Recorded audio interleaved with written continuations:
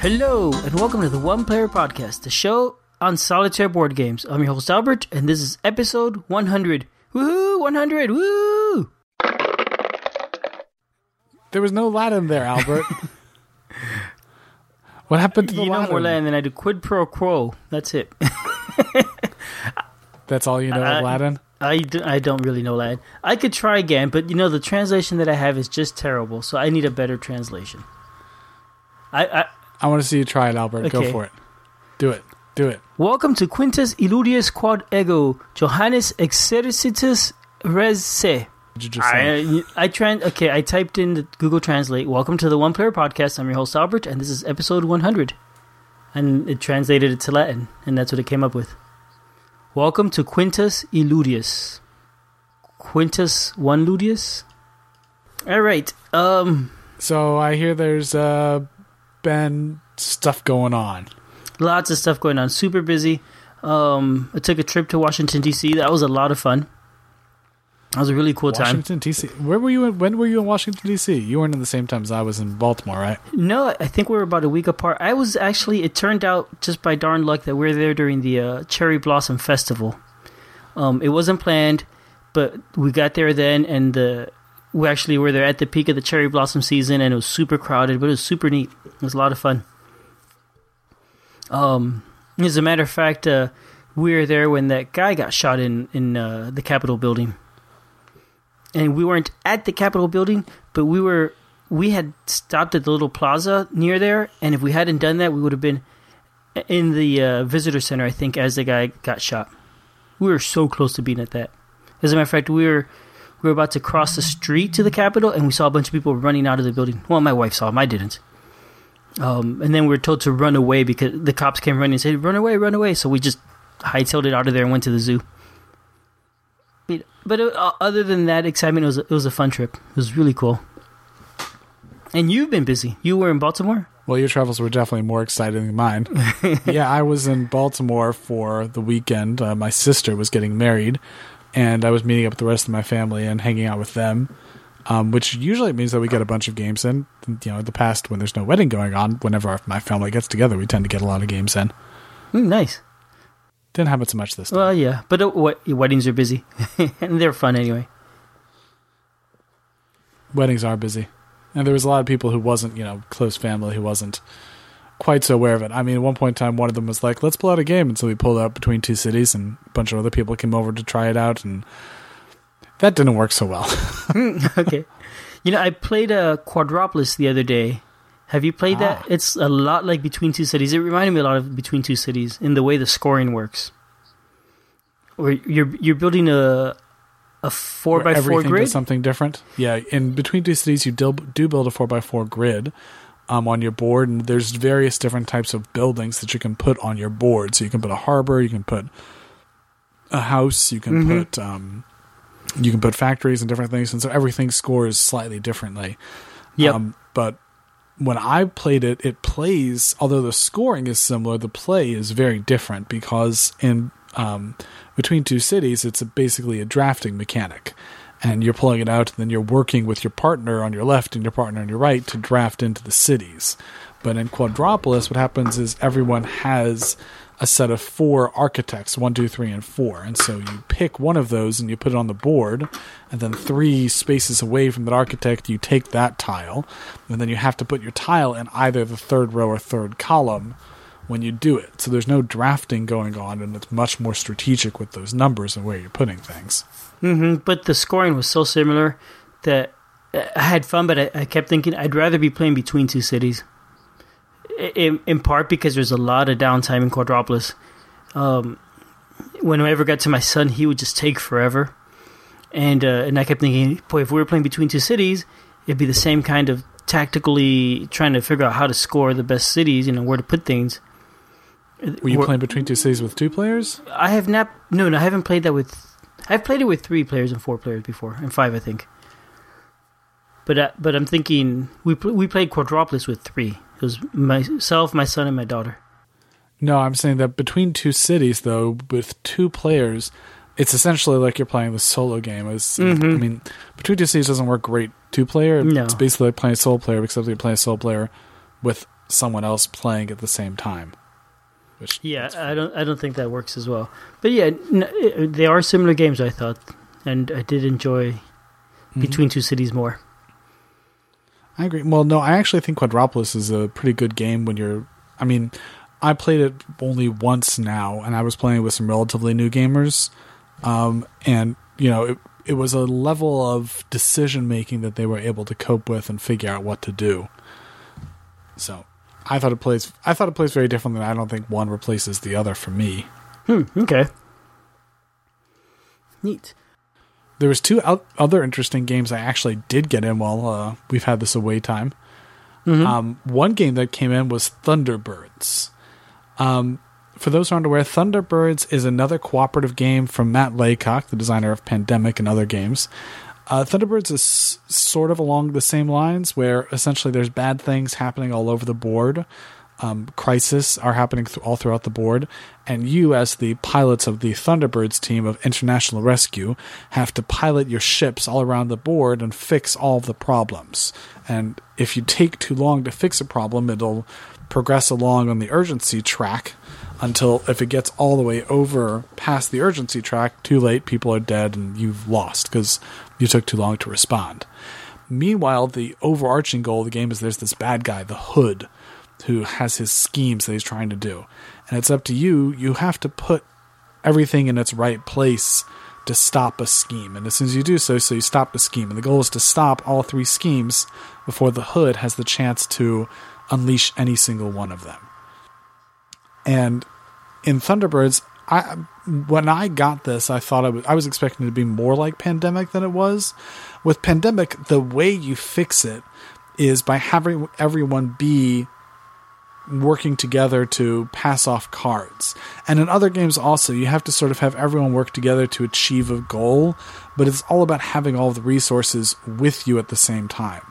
What surprised me is that he's really done a twist for Thunderbirds in that the goal is not to have all the right resources with you. The goal is to have all the right resources dropped off in the right places. So, for example, a crisis card may require that you have all of these ships over in Australia, or you have to have all of the ships with you. And so throughout the game, you're flying from place to place, and you're dropping off ships and tokens and items all across the board. You just sort of have like a shopping trail along the way. And the goal is to have everything in the right place so that when you fix the problem, you get all the bonuses from having everything in all the right places. So it's not about having it with you, it's about sort of just dropping it off everywhere at the right time, which was interesting. I was expecting it to be much more similar to Pandemic and have a similar feel, but the fact that you're now dropping stuff off really did change it a lot for me. Okay, that's interesting. You haven't played that one at all. I've seen it. Yeah, so it came in finally for me. The reason why it took so long for me is because we actually ordered with all the expansions from Kickstarter. The reason why we got this originally was because, if you recall, this is one of my mother's favorite shows from growing up, so we're actually getting all the expansions and then having them painted for her. So I've opened it up and played it a bit, and now I'm getting it painted so that we can give it to her for a gift. Nice. Hoping she'll be really excited to get that. That'd be very cool. That's really neat. So we're getting all those painted and giving this to her. But it took a long time for it to come in, which I suppose is just typical of Kickstarter, but it feels like it's much longer when you're waiting to give it to someone else. Yeah, that could be tricky. I had a friend that Kickstarted something to give it as a Christmas present, and I think it showed up about 2 or 3 years late. Yeah, ouch. Yeah, I think it's with me. I'm not like expecting it to come by a point in time. Just, when it comes, and I'm happy when it gets here. But when I'm expecting, I got to get it to fix it, to paint it, to send it off again, just feels like waiting forever more. But I'm happy it's in, and it was a lot of fun to play. Very cool. And then one other one that I got in while I was over in Baltimore, my daughter, who is 5, sees me playing these games and will often want to play with me. So on our way out to Baltimore, so she asked if she could have a new game to bring with. She wanted something new to play. And so we picked up a copy of Aquarius by Looney Labs. I have a feeling you probably never heard of this one before, have you? No, I have. I've played it. It's sort of like Dominoes, isn't it? You have played Aquarius before? Yes. Yep. it's an older game, and it's these cards, but they're sort of like dominoes that they have 2 or 3 colors, and you're trying to match them. Yes. So you do. That's exactly how it works. And one of the reasons why I picked it up is because it actually has different levels of difficulty skills. So there's a 3 to 4 year old version, a 5 to 6 year old version, and then the 6+, which is the regular version.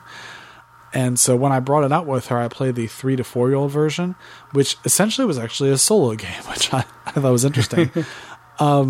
Very light, very simple solo game, but it was fun to do anyway. It was especially fun to play with her. But if you're the sort of person who also wants solo games to play along with your children, let them, it was interesting to do. Yeah, like you were saying, it's a domino game, and when you're playing the full version, what happens is everyone has their goal card. So, for instance, your color might be the rainbows, and there's rainbows, knights, fish, whatever. So yours might be rainbows.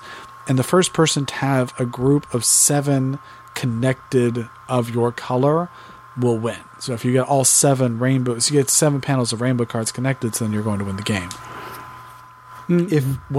So on your turn, you'll have a hand of 3 cards, and you get to put it down, and it has to always connect at least one panel. But if you can connect multiple panels, for each additional panel, your hand limit will increase by 1. So you may get a hand limit of 5 or 6 over the course of the game.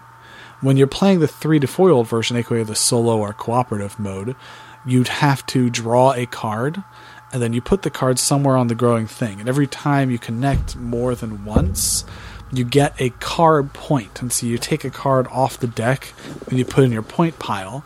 And the goal of the game is just to have the most amount of points at the end of the game. And, for quite a while, that was more than enough to keep her interested. And, it's not like a boring game. I've played many other games with her, which were not fun for me to play, but they kept her interested. It was actually kind of fun because you have to look around. You have to see how to set yourself up and how to, put the dominoes together. Mm-hmm. So it was interesting. Nice. That's neat that worked out well. And I'm a little surprised that you've played it before. I did. I played it once a couple years ago. It's by Looney Labs. I know them. They make the Looney Pyramids, which are currently on Kickstarter now. A new version of it, and they've made some other games that I like. Yeah.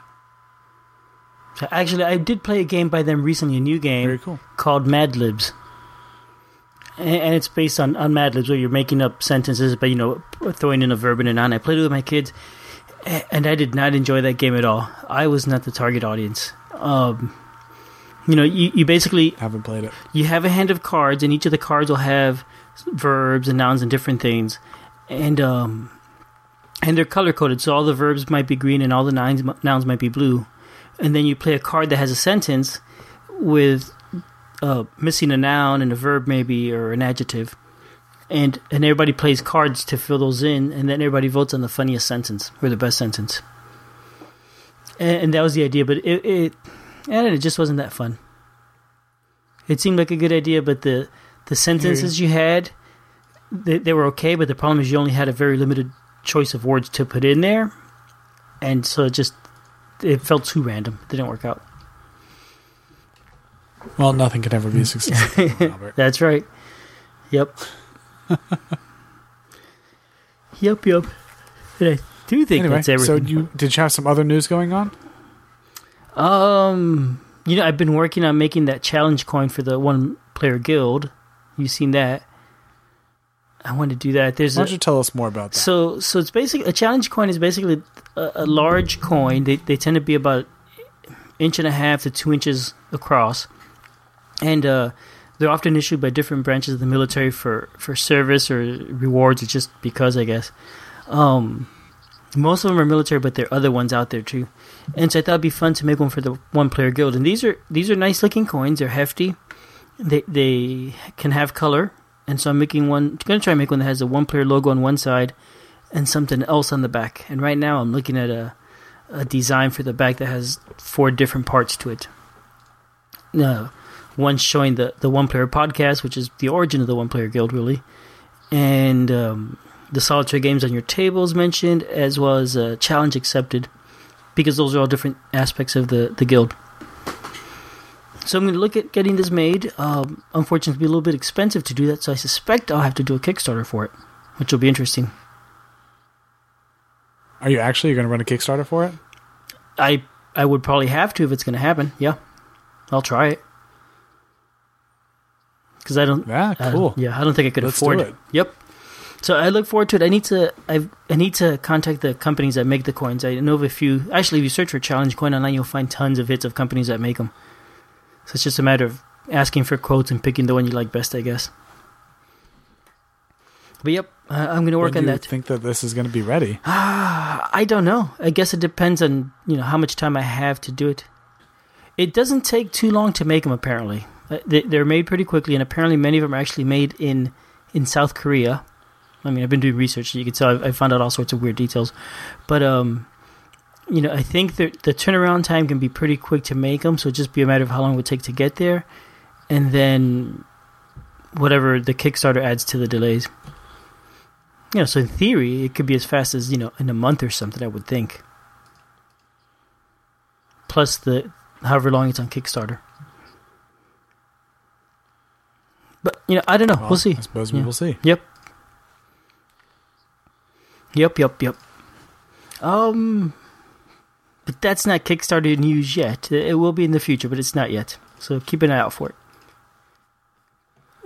But in the meantime, let's jump into the... Any other news going on? Yes. Let's jump into the regular news. I've got a few different things. A few of them are a little bit old, but I'm going to mention them anyway. So there is a new Pandemic game coming out. This is a little bit old. It's a Cthulhu base. It's called Pandemic Reign of Cthulhu. Have you seen this one? This is I haven't looked a lot into the mechanics or how it works. I don't know if that information is available yet. But this one, it looks like it's set in just the town of Arkham. And you're running around Arkham, I guess, trying to stop Cthulhu from showing up. And that looks pretty neat. It looks nice. It looks nice and dark. The game Guilds of London by Tony Boydell, that's a card game. I forget the mechanics, but I talked to Tony about it a couple years ago when we talked about Snowdonia. We talked about that game a little bit when I interviewed him. And that game is going to now be published by TMG, so I guess that should be coming out imminently. I don't know if it'll be Kickstarted or not. We'll have to see about that. But at least it has a publisher, which is cool. What else? Here's a couple old news again. 3 games by Fantasy Flight that are now available. There is 2 Lord of the Ring decks. One is the Murder at the Prancing Pony. Another one is the Ruins of Belagost. Those are both decks were available for, I think one was Gen Con and one was for an in-store game day sort of thing as a promo. And if you have participated, you have gotten it at the game store. Now they're available for purchase. And the third item is Elder Sign Omens of Ice, which I think we talked about already. But that is an expansion for Elder Sign where you go up into the Arctic, and it seems to be based off the first expansion for the digital game.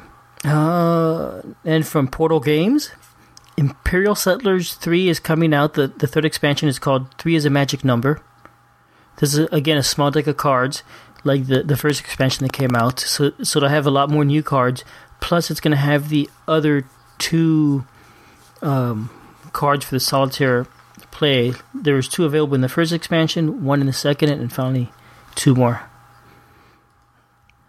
And those cards basically let you play against a specific power, one of the 4 different empires or nations, and with more specialized abilities for that nation to make it a little more thematic.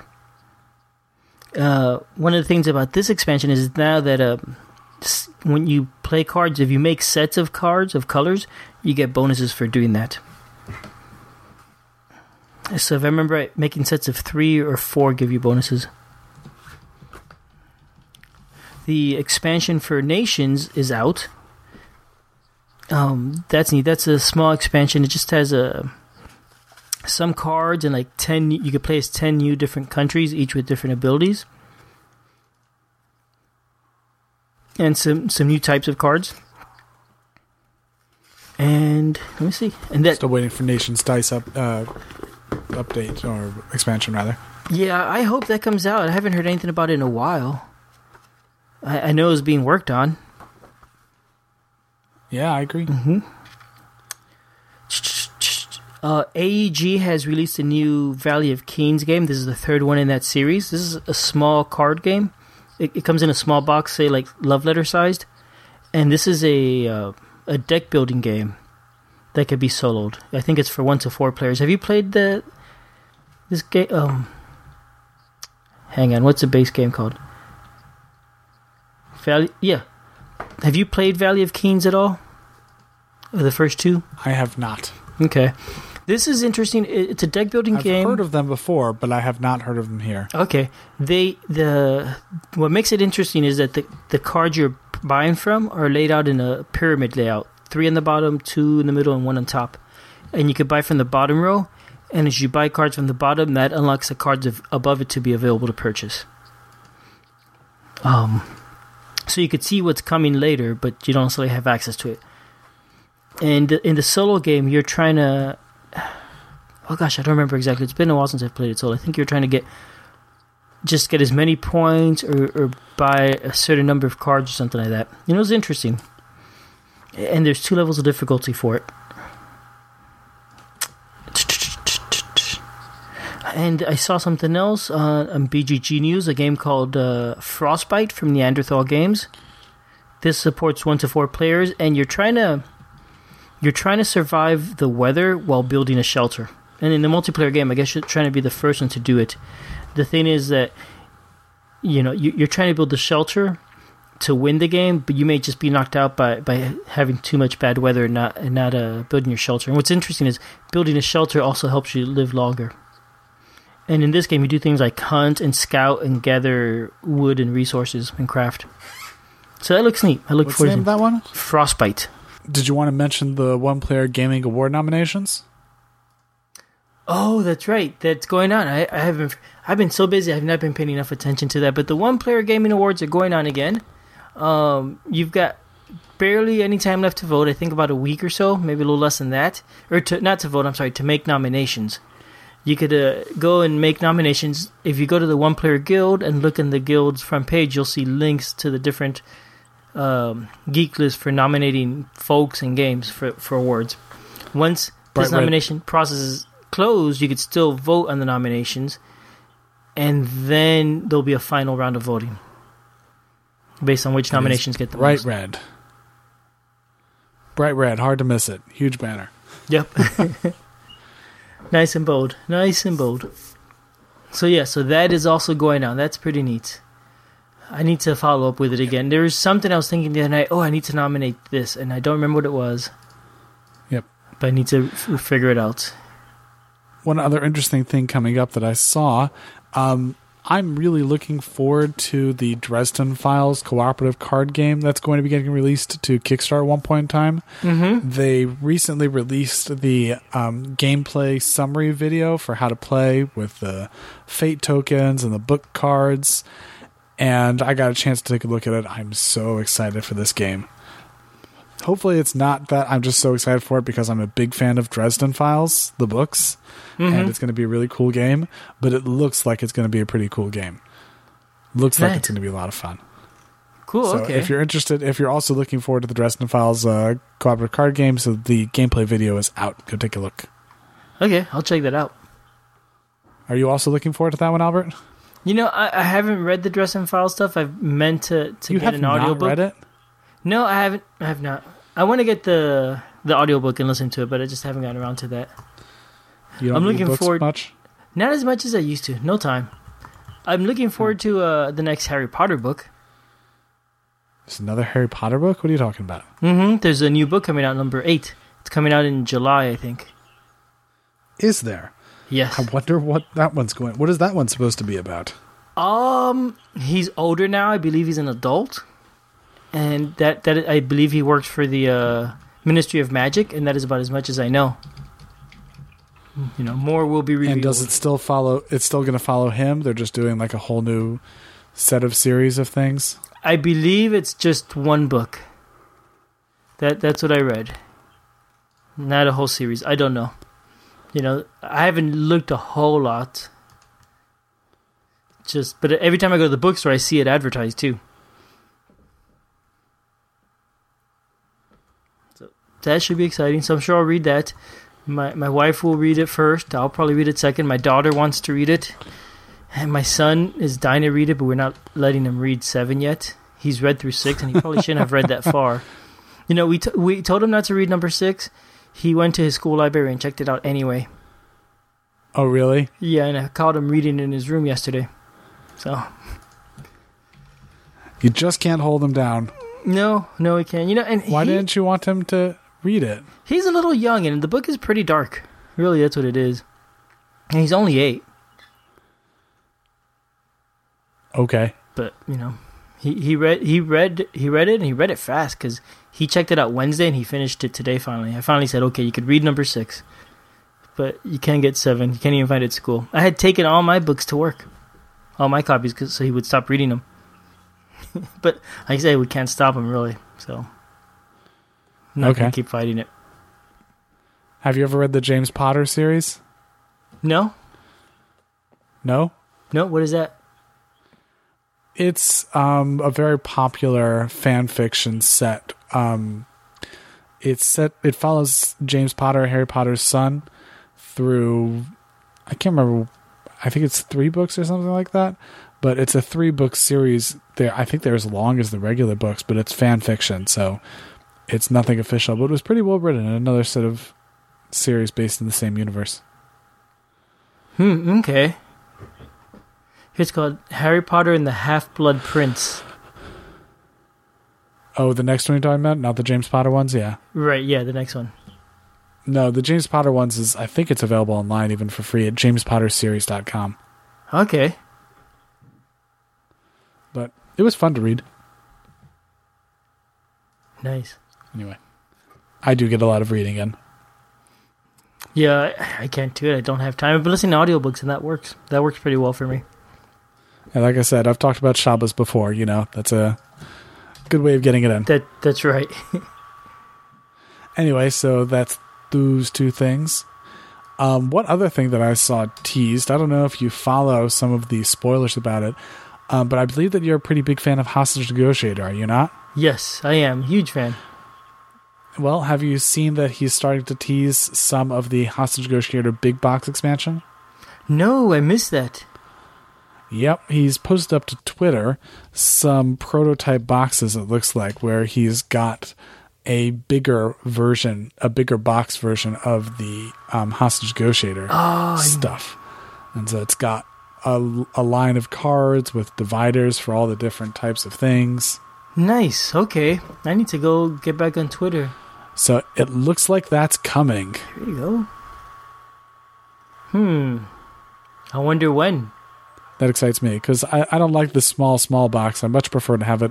It looks like it's to be upright and have card dividers like in Sentinels or things like that, which would be good. Oh, I see. And right now he's got a picture of a cardboard box.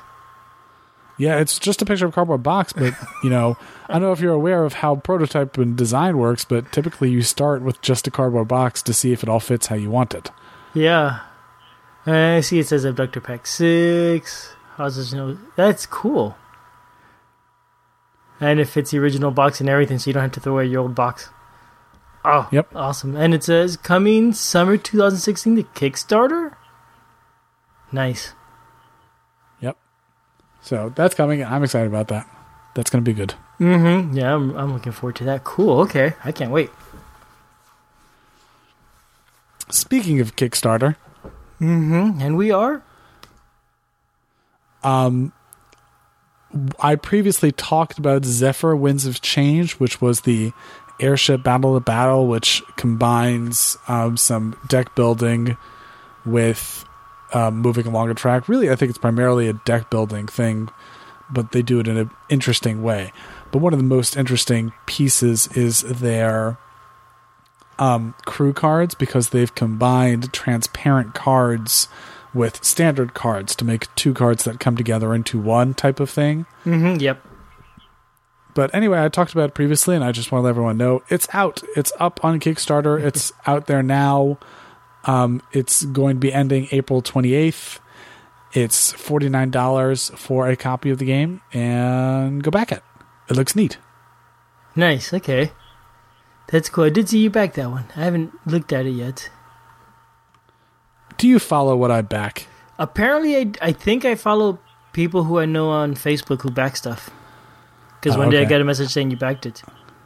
So I'm a horrible backer. One of the reasons why I do a Kickstarter section is because I back way too many things. But one of the problems is that I tend to like serial back. I'll back one thing and then something else will come out and be like, ooh, I really want that one, but I can't back both of them. So I'll drop the first one down to $1 and just back the second one. And then a third thing will come out. I want that. So I'll drop the second one down to $1. And very often I just have like a string of things that are just $1 instead of keeping my backer so you never for a actually full get project. any games. Yeah, it's a problem. I mean, limited funds being what they are, but I tend to do that's what I tend to do. Okay, that's funny. I wish I could get everything. I wish I could have all the ones that I back for $1. I wish I could have all of them. That would be a lot. I probably wouldn't have room for that many, but I back a lot of things at $1. Yeah, you wouldn't have any money anymore either. Yeah, seriously. Anyway, so that is definitely one that I'm backing $1, and who knows, I may back it full, probably get it later, you never know, but it looks really interesting, and I like the modular cards and the deck building mechanic, and it looks like a good one. Zephyr, Winds of Change. Nice, okay, that sounds cool. Another one that's actually being done by a friend. I thought you'd be interested in this one because you are much into the solitaire role-playing game, are you not? Mm-hmm, yep. This one is called Expedition, the role-playing card game. Let me send you it. Now then, this one, I think that they are trying to go for the minimalistic attitude. The design that they have currently is really, really simple looking, It's mostly just text with a couple really basic icons, like the icon for a sword, sort of paperclip-y looking. And this is not full art. This isn't anything else. But the minimalist, it looks nice. It looks very nice. The minimalist means that it's less expensive even though there's a lot of cards.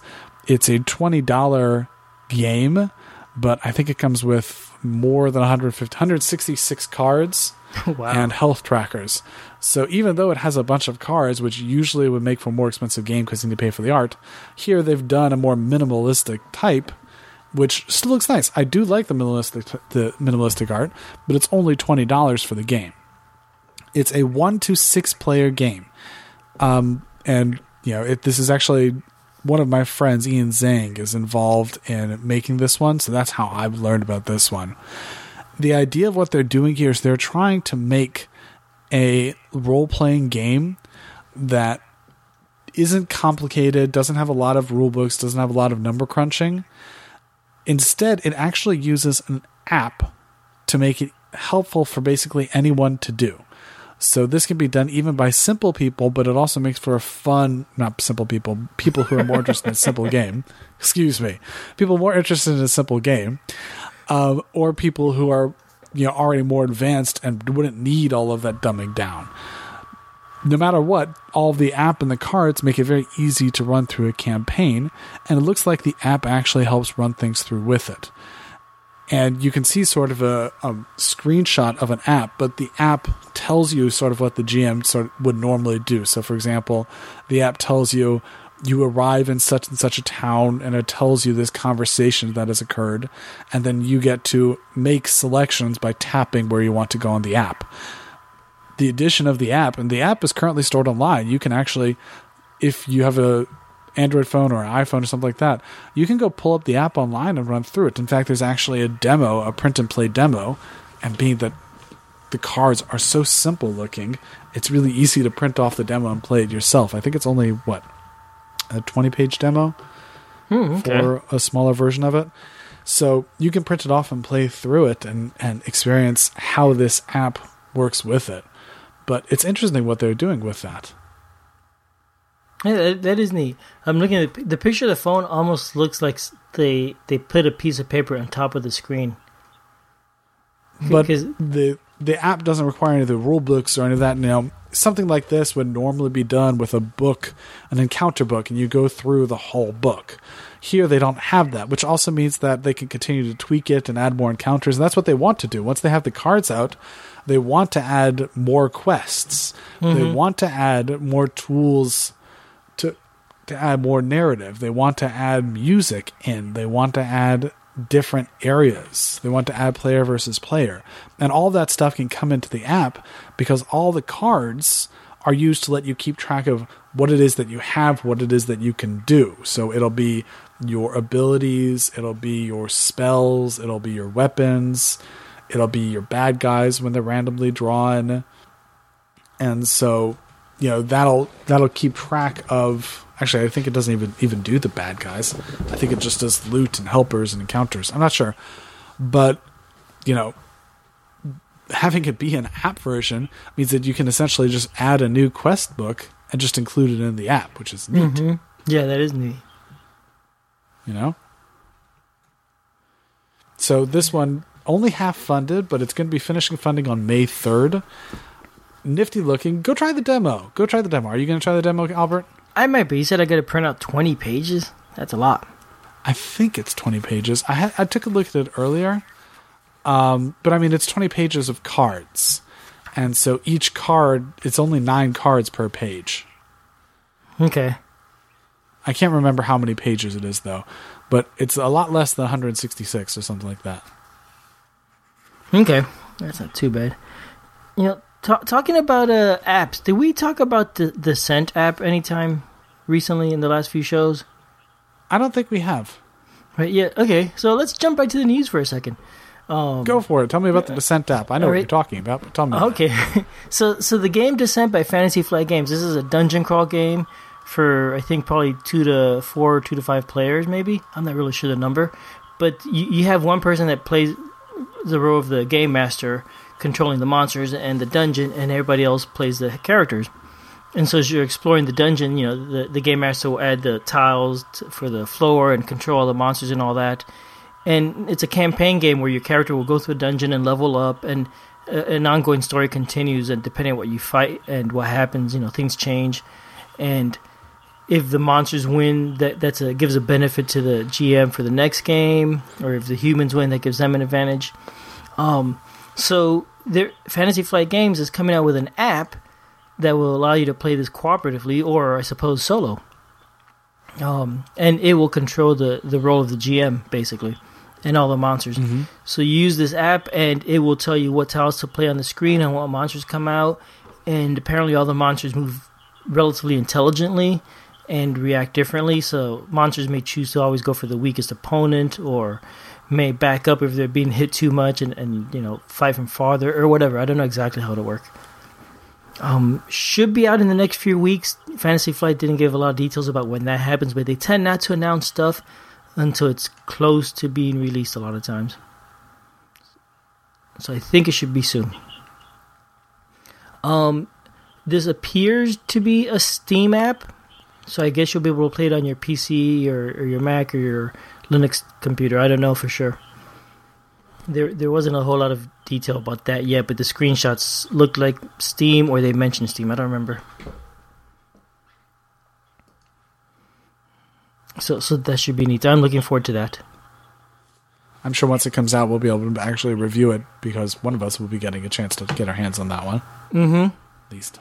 Yeah, I'm ready to play it. I just need to get. Yeah, I don't mind the app stuff. I'm one of those people who, when the app is done well, I like it. Yeah, it depends. It depends on the game, I guess. In this, where it's turning a game that was multiplayer and allow you to solo it because you're not using an app to control the AI, that doesn't bother me too much. Where the app is part of the gameplay, it doesn't bother me, but it also doesn't interest me as much. I don't mind it. I mean, it depends upon if it's a good game or not. Well, yeah. There have been a couple app games that come out that just simply don't look like they're fun. Yeah. The World of Yoho is the one. The World of Yoho is the one that I'm thinking of that just doesn't look like fun. But if the app game looks like it's going to be fun, I don't mind it. I think it'd be just fine, just fine. I know that at one point in time, actually, Yeah, why not? Have you heard of Spectre Ops? The name's familiar, but I don't remember anything of it. Spectre Ops is a game by Plaid Hat Games where it's usually one player's the secret agent and everyone else is the hunters trying to find out where he is. Mm-hmm. And so it's find the guy. He's you don't see him on the board, but you have some limited information about what he's doing. And I know that they were at one point in time thinking of having an app control the agent, and you could solo against an app-controlled agent. Cool, okay. So I have no idea if that's ever going to actually happen. I know it's something that somebody wanted to have happen at one point, but who knows? Yeah, that'd be neat. That'd be neat. Anyway, so yeah, like I'm saying, I don't mind the app games. It's all good with me. All right, and then back onto the Kickstarter train. Back onto Kickstarter. Let's talk about one more. Aeon's End. Aeon's End is a cooperative deck building game where everyone has control of magic powers, and they are, what do they call them? What type of mage is it? It's a breach mage? That's right, a breach mage. Because everyone controls the power that is emanating off this breach to cast unique spells and do unique things. And there's a nemesis that is getting through the breach, and your job is to control the power of the breach and knock them back. The game works as a deck building game, but unlike a normal deck building game, there's no shuffling involved. So you're going to be able to keep control of your deck, and you'll know in general where things are coming up and how it is that things come together. So if there are cards that you know are going to tie in together well, you'll always be able to keep those in order, as long as you continue to draw them in order and don't do something silly like drop one. But you'll be able to continue to draw those and keep those in order, and you never have to deal about shuffling your deck, which is nice. The sort of style of the gameplay reminded me a bit of the Book of Madness. Okay. I think I'm calling the name correct. In that everyone has their own character cards and different spells that you're doing things with. But unlike the Book of Madness, there's not a lot of interaction between the different players. You may heal some, or you may draw cards, but in the Book of Madness, there's a whole lot of interaction with the other players where you cause this person to do something, or cause everyone to discard, or everyone draw a specific one, and you borrow their resources and you use your resources. This one, there wasn't a lot of that interaction. So I feel like this one would be a lot easier to solo because it cuts out all that interaction. So, us being solitary gamers, to a certain degree, we kind of like it when our co-ops don't have too much interaction, because otherwise it's going to be hard to solo. So this is one of those co-ops that looks like it would be very easy to solo and fun to solo, because there doesn't have all that hand interaction between the different cards. And this one's going for $48, and it's going to be funding on May 5th. Okay. I hadn't really looked into this one, but the art looks nice. I'm going to look into it some more. The art does look nice. I think the art looks like your nothing stunning about it, but it looks like nice art. It's your standard cartoon magic against bad guy art. Yeah. These guys have done a few other games, including, what is it? Heroes Wanted and Ninja Camp. And I really like both of those games. I like this company. They're nice. I'm still not a fan of Heroes Wanted, but this game looks really good. Mm-hmm. It is really good art, and I think that the cards are very clear about what it is that they do. I like that there's no shuffling in those games. You really have a lot of control over what it is that you're doing. So that's interesting. So you basically keep your deck face up the whole time and just sort it as you want. Well, you don't get to sort out your deck. It's just that when you do the discards, you discard in order, and when your draw pile runs out, you just flip over your discard. Okay. So you don't get to see what's coming. You don't get to insert, but you never shuffle your discard when you put it to your deck. Whereas in a normal games like this, you would shuffle your discard when you put it back into your deck. That doesn't happen here. I see. Okay, that is cool. That is very cool. And it's similar to Dominion, where you get to, use currency to buy cards in each round. Each game, there's different cards available for purchase. So, different things happening. Yeah, I'm going to check this one out later on. All right, any more Kickstarters? I think that'll be it for now. Okay.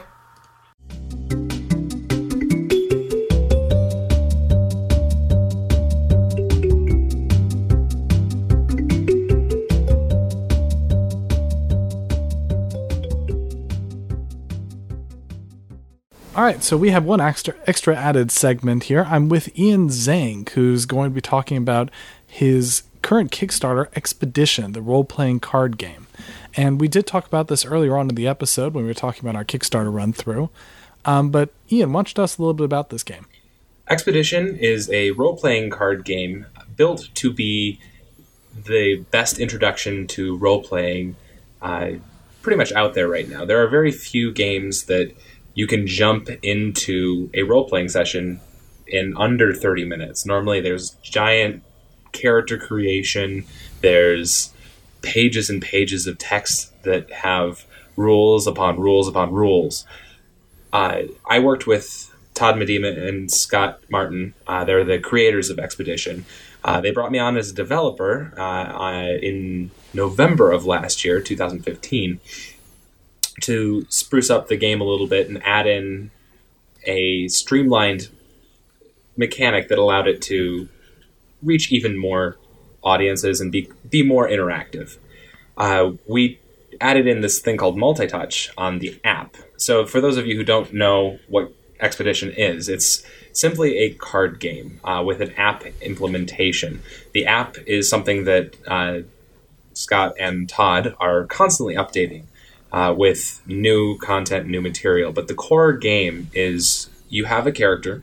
That character has 8 abilities, and those abilities make up your deck. During combat, you draw 3 of those cards, and then you hit go on the app. And you quickly look at all of those cards. You have to choose one of them to play after conversing with your teammates, and play it down and put your finger on the app. The app has a multi-touch sensor that when all players have put their finger on the app, it stops the combat. So internally, the app calculates how long did you take versus how difficult was this encounter. And depending on an internal algorithm, it calculates an amount of damage that is dealt to all players. So to resolve all of the players' abilities, you roll a die. Each player rolls their die, rather. The game doesn't roll dice for you? No, it does not. We have physical dice. There's something physical. It's the role-playing aspect, you know? Right. For all role-playing, it's not the same as going click rather than and actually roll the dice. I completely agree. Yeah. So we are making sure that we include at least one die, but there's a stretch goal that if we get an economy of scale, we'll be able to include more dice right into the box, which would be really, really handy. But we could think that most RPG players have more than one D20 lying around. Exactly. I would imagine more than 20, if you will. I personally, I'm not really a role-playing gamer, but I'm sure that I could find at least 10 in my house. But I find it funny. I probably couldn't find any D20s. I could only find D10s lying around. Add them together. It works. Something like that. Anyway, go on. Each card has a difficulty, which you do have to kind of think about during the real-time aspect of the game. And each card has a difficulty, or each correct. encounter has a difficulty? Each card has a difficulty. So each card represents an ability. So a super ranged attack that might have a harder difficulty, but might deal more damage. So you kind of have to make a decision. Like, do I need that small amount of damage reliably, or do I want that big amount of damage not so reliably? So instead of having tons and tons of rule text, all you need to pay attention to are the ability cards that you have in your deck. And over the course of the session, because you only have 8 of them, you become pretty familiar with what your personal deck is made up of. So it's a kind of a self-learning mechanic, which is really, really neat. But it provides replayability because every time that you play, your deck is going to be made up of different abilities. And we've also included a mechanic that when you level up, you can add new abilities into your deck to kind of give yourself more power. So you have starting abilities in your deck, and you have more abilities that you can add to your deck from your class or from like a general pile? So there are 4 different types of abilities. There's might, sword melee damage. There's magic damage. There's music damage, and one other that escapes me off the range damage. And they all have slightly different themes to them. So music is more about inspiring and making other abilities better. And melee is more getting in your face and dealing a lot of damage. Ranged has a lot of interaction with other cards. So ranged, you might be chaining together several different cards that allow for interesting combos or whatever, what have you. And then magic has more to do with various magic spells, which alter how you might play the cards. And so each character card that we have in the game, there's 10 that come in the game, but there's nothing stopping you creating your own characters.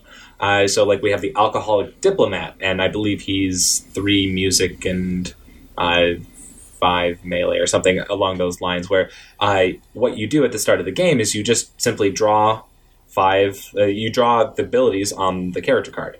So you could create your own character simply by drawing from a certain combination of cards from the ability decks. It's very, very customizable, and you can kind of do whatever you want. Todd and Scott are actually building custom card creators so that you can create your own cards and make them look as though they are part of the game, which is a really, really important part. And eventually we'll have support. You'd be able to have those printed yourself or something? Exactly. So you could either print them out on a printer or send them to Drive-Thru Cards or any number of print-on-demand services that would allow you to essentially just customize your game with whatever you want it to be. And eventually we'll have quests that we already have 2 quests that are already integrated into the app, which is probably what your audience is listening for. The quests allow you to play single-player adventures, or alternately, you can just not play with a DM or a guide. You can simply just open the app and say, we're going to play this quest. And kind of like Super Mario Maker on the Wii U, we will be able to have custom quest creation. So you can literally create your own quests and upload them to the app.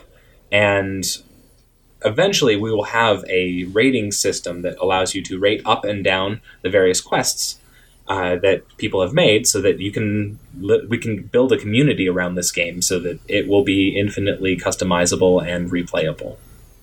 So all of these extra features and bonuses are going to be part of the app, not part of the physical cards, right? Correct, but at the same time, the app is an integral part of the game. You can't play the card game without the app because of the combat. The combat is really the core of the how the game works.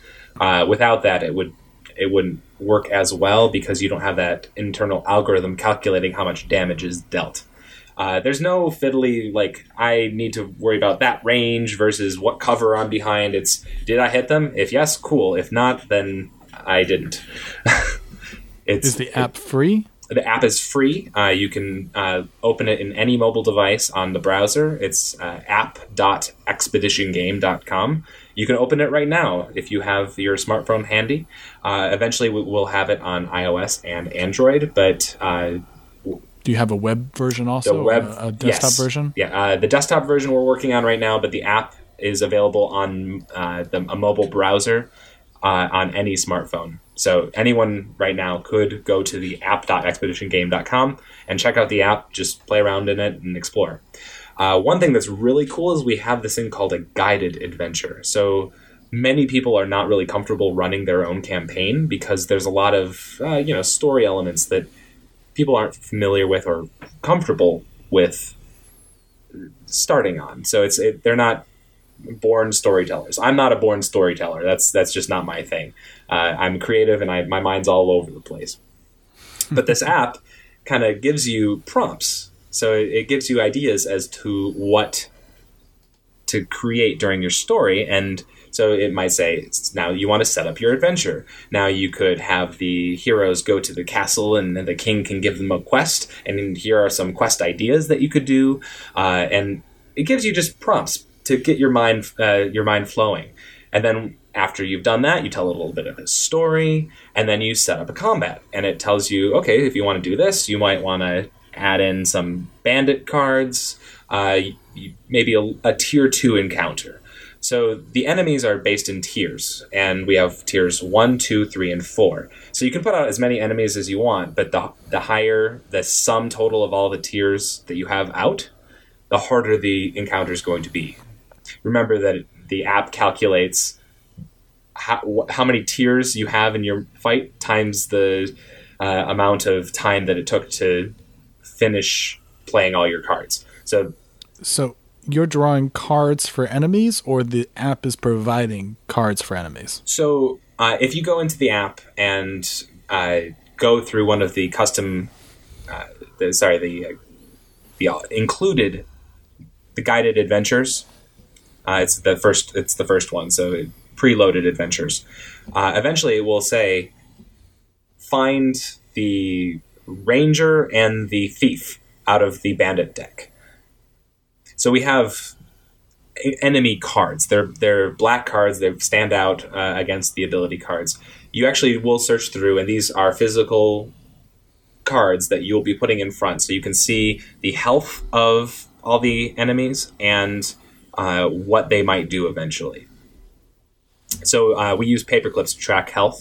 Hopefully, if we get to the stretch goal, we actually have Scott and Todd have actually created 3D trackers that we will include with the game free. Again, it's economies of scale. As long as we can get a certain number of copies sold, we can actually afford to put these in, include them automatically. Otherwise, it's going to be paper clips for now. But we want to get this into the hands of people as soon as possible and get them playing it, because the play is really what stands out. Where was I with the enemies? Yes. So yes. An important part of the enemies as well is each enemy comes with a surge ability. So rather than just damage soaking things, we also have these things called surges. Every once in a while during combat, a surge will occur after a round of combat. And a surge might say, Tier 1 monsters will surge. And on every Tier 1 monster, you'll see a little surge ability, and it adds in a little cool effect that monster will do at that point. So it's basically like they powered up and they did something cool.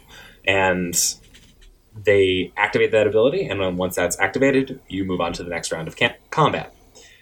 So it adds a little bit of flavor into the fight. So a thief might try to steal your loot, or a bugbear might try to deal an extra amount of damage, or something like that. Each encounter card has a unique surge ability, and you can actually look at all of these in the beta version of the cards. You can actually go and print out the free beta version. It's on our website. It's expeditiongame.com. You can go there, print them out. You can try it all free. Like, we're a big proponent of try it, you'll like it, and you'll really want to back it and really put the support to make sure that we can develop this into a great community. And how many cards do you need to print if you want to try it? It is 166 cards total. But if you're doing the demo, how many cards is it? The beta version, I'm not quite sure off the top of my head. I've been playing with the most current one, so let me check really quick. You're playing with all the cards?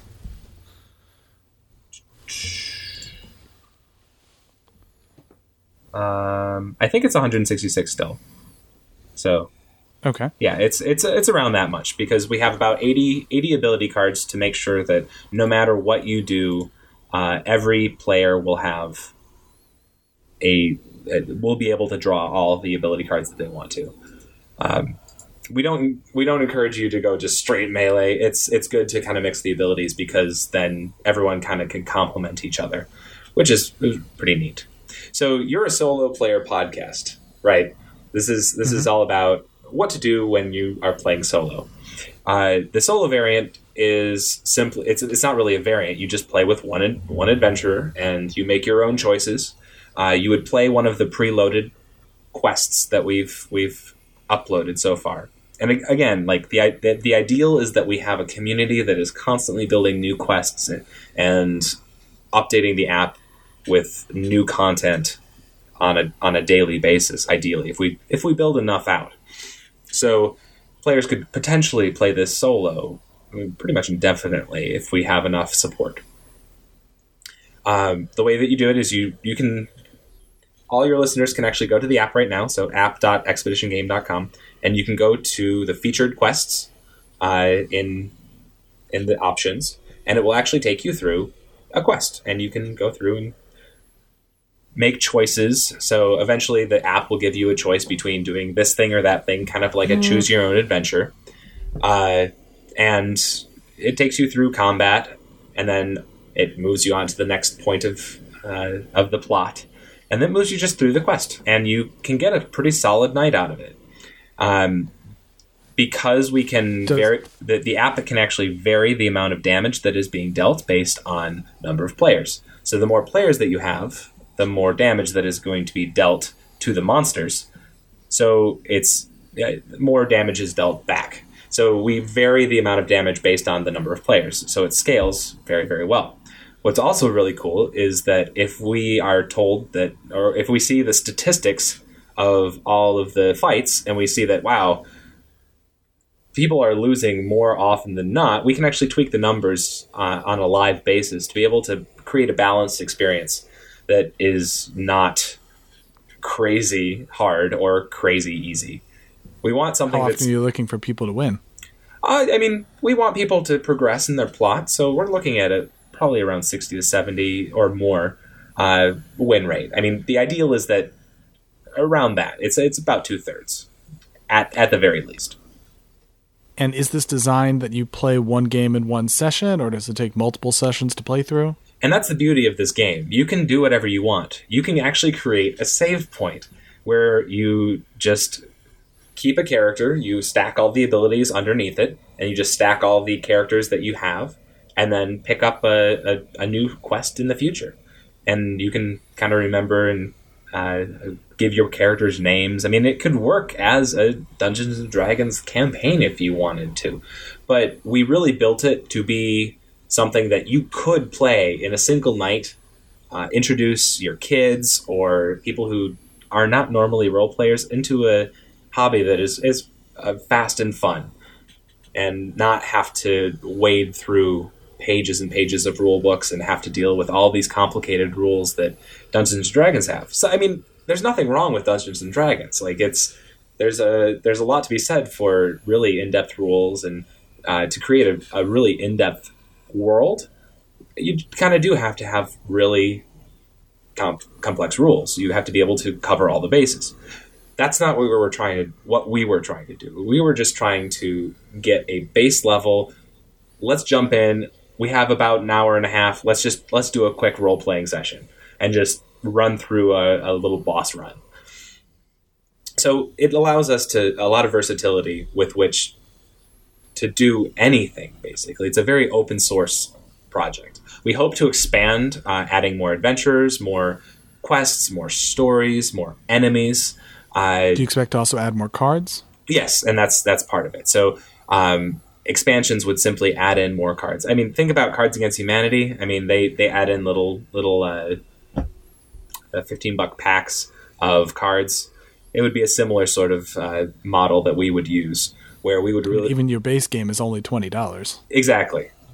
So we'd add in a good amount of content just to kind of get more cards and more abilities and more enemies and more adventures out into the hands of the people. So our hope is that we have a consistent, expandable game that really creates a sandbox with which any aspiring dungeon master or guide will be able to use for years and years and years. Well, do you expect that someone who's not interested in using it as a sandbox and is just interested in playing the adventures will get a lot out of it as well? I would imagine so. I mean, the adventures are shorter. They're not extended campaigns.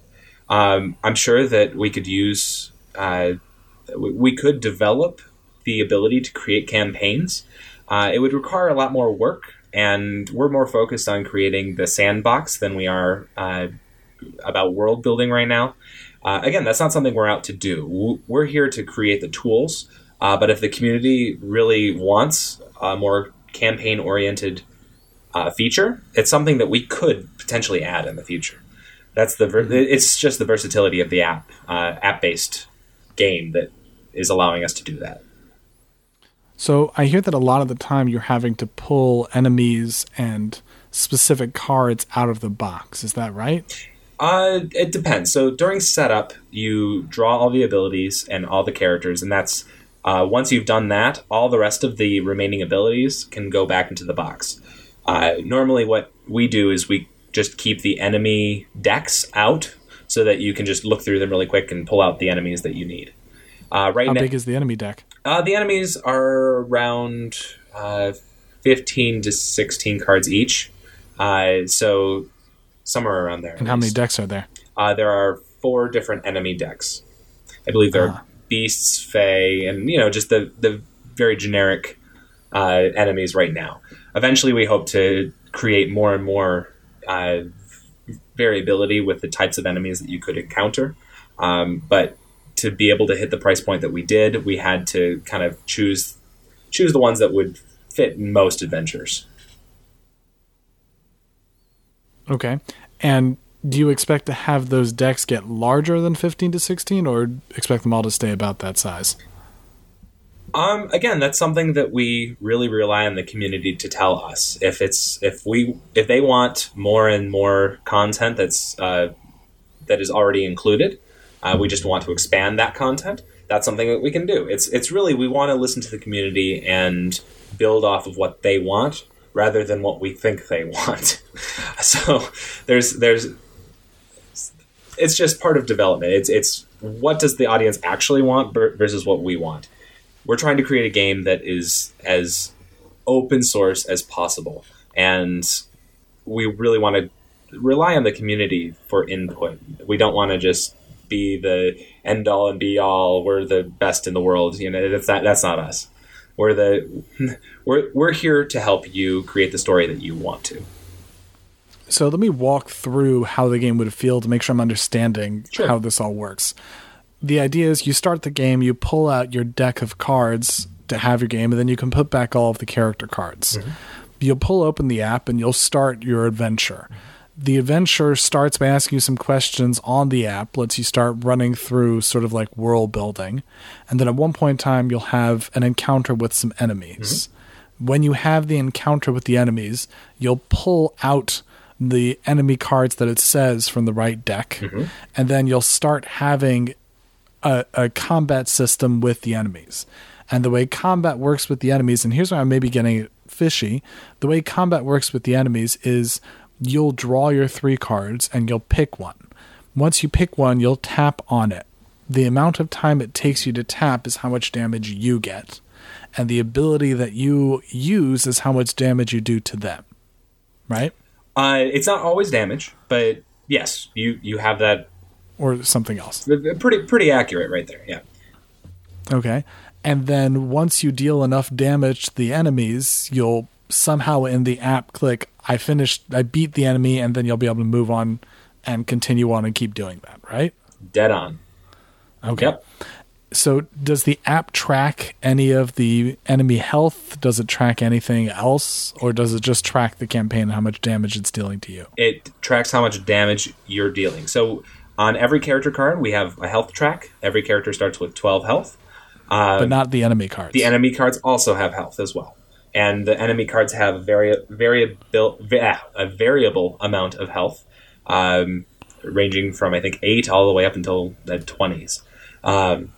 So that goes back to how difficult, what tier that monster is. So tier 1 is going to have lower health. Tier 4 is going to have higher health. Mm-hmm. And that's all tracked with the paper clips, or hopefully with our custom health tracker clips, and that just goes right on the card. So the cards actually have a little track for health. So the app doesn't track the health of the enemies at all? No, not right now. Okay. And one thing that I thought was very interesting about the game is the art style that you guys are using. Mm-hmm. Can you describe that art style for me and tell me what led to you guys using that one? We wanted to keep it as minimalist as possible. So we have very, very basic iconography. Again, that's one thing that we were trying to really focus on. If we're going to put this in front of kids or people new to role-playing games, we wanted to keep the iconography as simple as possible. So it's pretty straightforward. You know how many targets there are, you know how much damage is being dealt, you know how much health is being healed. It's very, very simple. Excuse me. And again, because it's so minimalist, it gets out of the way of the story that's being told. So rather than focusing on this beautiful art that's on the card, you're focusing on what's actually being told, and you can actually think about what's actually happening. And with the minimalist art, we're hoping that you use your imagination more than just being able to see, oh, it's a magic missile, so I see a magic missile flying out. But you just see a magic symbol, and then you're like, oh, what's actually happening? So you can get more into the story rather than being focused on the cards. And how easy is it for people to be able to create new stories and things? Again, I mentioned earlier the guided adventure. For people who are newer to DMing or guiding the quest, we actually have prompts that are built into the game, into the app itself. So the second option down from the featured quests is the guided quest. That guided quest, you can go into the app right now and you can look through it. It works similarly to the featured quests, where there's a story element, and then there's a choice, and then there's a combat, and then there's another story element, there's another choice, and then another combat. So it follows the same pattern as normal role-playing games. I mean, you might think like, oh, that's so dumb. It's just story, combat, story, combat. Well, if you think about it, that's kind of the same thing that happens in Dungeons and Dragons. Only combat will take 45 minutes, wherein Expedition takes under 10. So you can get actually back to the story and focus on that rather than just focusing on combat all the time. So there's it evens out the amount of time spent combat and storytelling, which is kind of the goal of the whole thing in general. But I was actually referring to making the custom ones that you can upload to the app and things like that also. Oh, okay. So yes, we are getting into a beta for this, where you can actually upload your own quests into the app and be able to play it just as a featured quest would. That's the bottom one, and again, it's still something that we're actively doing right now. So by the end of the campaign, hopefully we will exit beta and actually have a workable model for that. But ideally, eventually, we'll be able to have our users build their own quests and just be able to feature them right away. So we can build a really good community around these featured quests, which are really, really neat. Sounds neat. Do you think that there's any risk that, you're sort of writing yourself out of it, that people are just going to use this as an introduction to the bigger box role-playing games and there's not going to be much longevity to it? Well, here's the thing. Like, it's good that people are being introduced to the hobby, but at the same time, there's always going to be that one situation where you're up at a cabin or something, you're at a vacation house, and you don't want to spend the entire night playing an entire role-playing campaign, but you just want something really quick and something easy that you can pull out, you can play really quickly and finish that night. That's really what Expedition is. So if you can open the app, you can go in, you can do a featured quest, it takes you about 2 hours, and then you're done. So it's just like pulling out a board game, if you will. But instead, you're actually pulling out a full role-playing game and playing out a full story. So yes, we might not be an extended campaign role-playing game, but man, we really excel at that. Let's just do a quick game. Let's just do a quick game. It's a pickup thing. Something that, oh, hey, John, yeah, you haven't been in our campaign for Dungeons and Dragons, but yeah, let's throw you into this expedition and we'll do a one night thing. So it's good for those moments when you might have that extra person who doesn't want to create a whole new character and learn all the rules and be dumbfounded by all the complex rules that might be found in other RPGs. Plus, it also feels like, there's going to be a lot of variance if you're interested in having a simpler RPG and you don't ever want to learn all of those extended rules. As more stories come out and as more quests come out, and you can continue to develop and build this. There's no reason to always move on to the next one. It in of itself will have a lot of variability and expansion and life to it all by itself. Yeah. Is that correct? Oh, yeah. The app is infinitely expandable. We could go and never publish another expansion, and you could still get hours and hours and hours of entertainment out of the base set, just with the expansion, just with the featured quests that we have available. And because we have the ability to just create new quests, using those base cards, you can do anything, which is just fantastic. I'm not a huge role-playing gamer myself, but it's something that I love to pull out and just play because it's super easy and anyone can play. It's the barrier to entry is barely anything. Once you learn the biggest barrier to entry, though, is the iconography, but we include player aids. So after the first combat or two, you start to learn what the icons mean, and especially because you already have those 8 spells, those are the only ones that you have, or 8 abilities, rather. You learn your cards really, really quickly. And then you don't really need to know what the other players are doing because they kind of know what their cards do, and they can tell you what they are doing and go off of that. So it's I've never met a role-playing game that has a lower barrier to entry. So I assume that you've played the game a lot yourself with playtesters? The team has played countless times. We've just brought it to Unpub, which is the big convention it's now the big convention in Baltimore. We had lots of After Dark play testing with new groups. We've actually gotten a lot of good feedback. So we really encourage people to play the game, print it out and play it, and tell us what they want to see changed or want to see altered, because up until we send it to the printers, we can make changes live if we really need to. So we really are relying on our community to make it as best as we can. We've gotten it to a point where it's pretty well balanced, and we feel really comfortable with putting it up on Kickstarter, obviously. But we'd really like the community to really dig down and determine if there's anything that we missed, possibly. But right now we're sitting in a very, very good position. And I assume that you've played a lot. What's been your most memorable or favorite story moment from the games that you've played with it? Oh, man.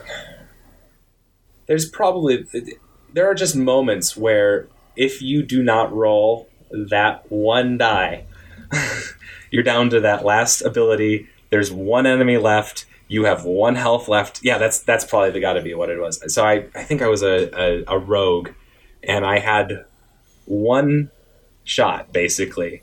If I didn't kill this enemy right now, I was the only one left alive. I had 1 health left. He had 1 health left. I had played a card that was like a 12, but the other abilities I had the choices that I had, I was very limited. I just wanted to get 1 damage on him. That's all I needed. I rolled the die, and that time when time stands still and you're just watching that die going, oh no. Yep. Oh no. And everyone just stands up, cheers, woo, we got it. And it was a tense moment.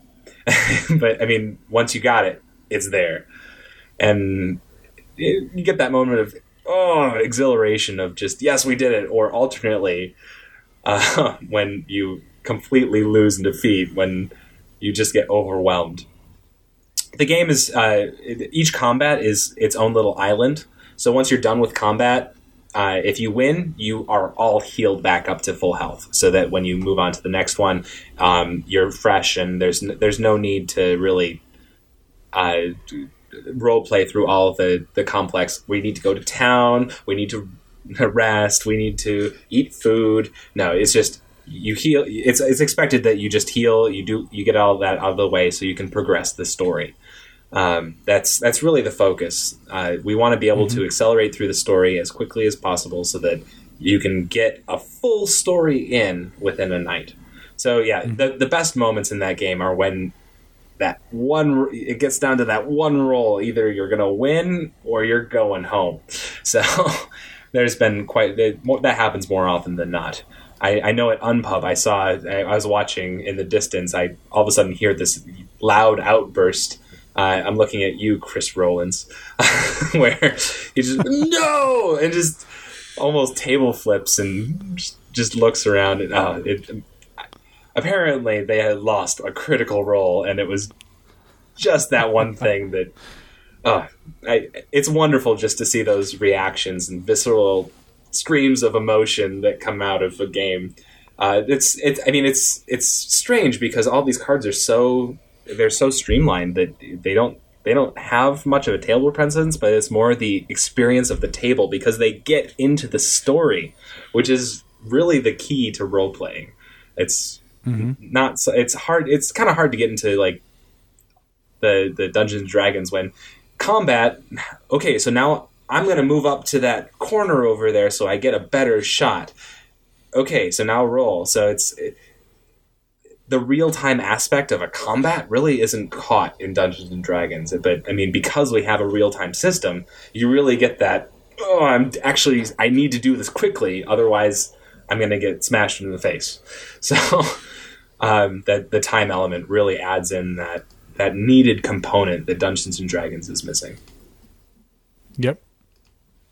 I hear that. And I'll tell you, I'm personally, I like the art style and the elements of the game. The very minimalistic. I think it's almost like a sketch of the icons to represent to everyone. And I think the unique art style of everything, how artistic it looks with the sword shape just sort of being evoked and the music shape just sort of being this flowing pencil lines. All of those, the art style, really, I'm a big fan of the minimalistic pencil drawing flowing art style for all of these. And I haven't had a chance to play through the demo mode yet, but I intend to. And I'm expecting this is going to be an interesting looking, small box, self-contained little RPG. It looks like it's going to be pretty cool. Well, I appreciate it. I'm excited to hear what you say. All right. Was there anything else you wanted to add? I think we covered pretty much everything. More than everything. So, so if people are looking to pledge, where can they find you? You can look for the Kickstarter by searching Expedition, the role-playing card game. Alternately, you can go to expeditiongame.com. We have a link to the Kickstarter at the top of that page. And if you want to check out the app, you can go to on any mobile phone device. You can go to app.expeditiongame.com, and you can just explore the app to your heart's content. And if someone's listening after the Kickstarter is finished, are they still going to be able to get a copy of the game? We're looking to do Amazon, so you can just get it through Amazon. So we'll update the website expeditiongame.com as we learn more as to what's going on there. The first things first is to just go to and get this thing funded so that we can get it made and get it into the hands of our backers.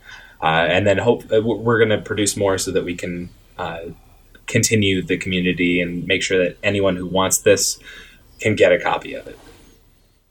And if anyone wants to reach you, how can they listen to you more or get in contact with you? Well, I run my own podcast as well. I do development work in board games, but I'm just starting out. So I run a podcast called Breaking Into Board Games, which is on iTunes as well. And you can reach out to me at Ian Zhang Design on Twitter, and that Ian Zhang Design at gmail.com is my email. So if you have any development questions or you're curious about the development process, let me know. I'm more than happy to answer any questions from your listeners. I'm very open and I will respond quickly because I like talking about this stuff. It's a lot of fun.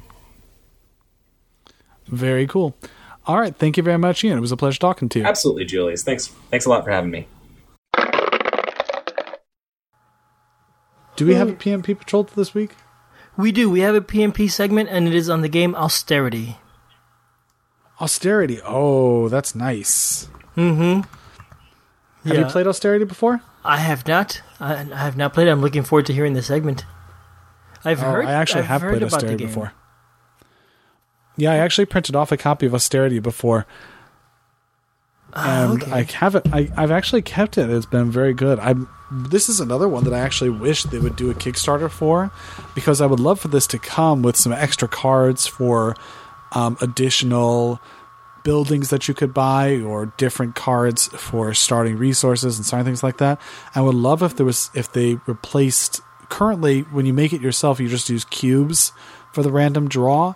But if they would replace that with actual tokens that you pull out of a bag for each of the different types of things, that would be neat. Cool, okay. Yeah, I heard him talking about this game on a Tableto podcast in Spanish the other day. I'm looking forward to hearing more about this one. I'm looking at a picture of it now. I didn't know, but apparently a lot of the board is a cool newspaper clippings. It looks really nice. It does look really nice. That's what I'm saying. It should be a Kickstarter. You're right. He should kickstart it. There's no excuse. He should get. And some hopefully, money. Chris will tell him the same thing. He should get. In fact, why don't we hear from Chris right now?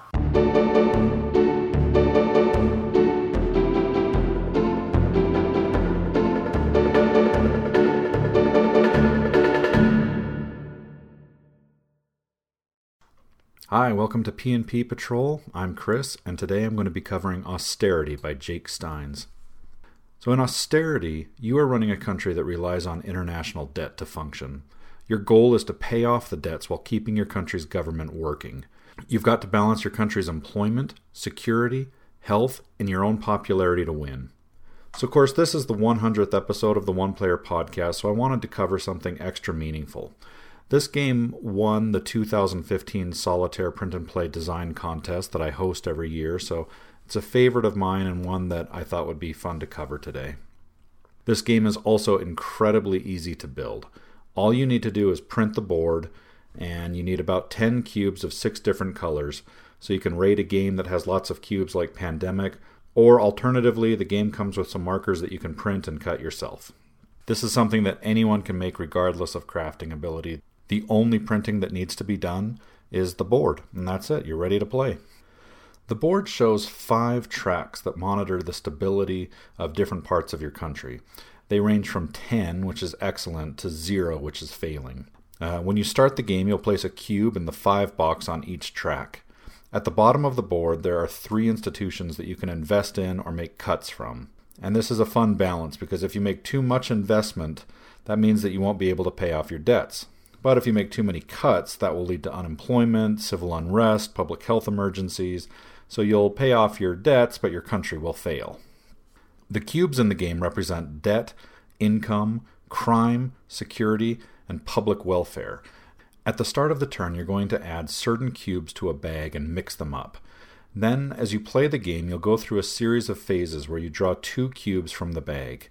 These cubes represent situations that you must deal with. Each combination has a different meaning, a different result, and the definition of all of those is listed right on the game board. So you just draw 2 cubes and look up the color combination to see what's happened. So for example, if you draw a blue cube, which is your security or police cube, and a red cube, which is your crime cube, and you draw both of those together, that means that the police are doing a crackdown on crime. So in this situation, you would have a choice. The first thing you could do is get rid of both cubes out of the game. This is good because it gets rid of the crime cube from your draw bag, so it's not going to be there in future turns. But it's bad because you lose a police resource. It's also not going to be there in future turns. Or alternatively, your other choice would be that you could keep both cubes, which would be, I guess, essentially ignoring the crime problem, and you'd reduce the public safety track by 1, but then you get to keep your police resource and the crime cube will be back.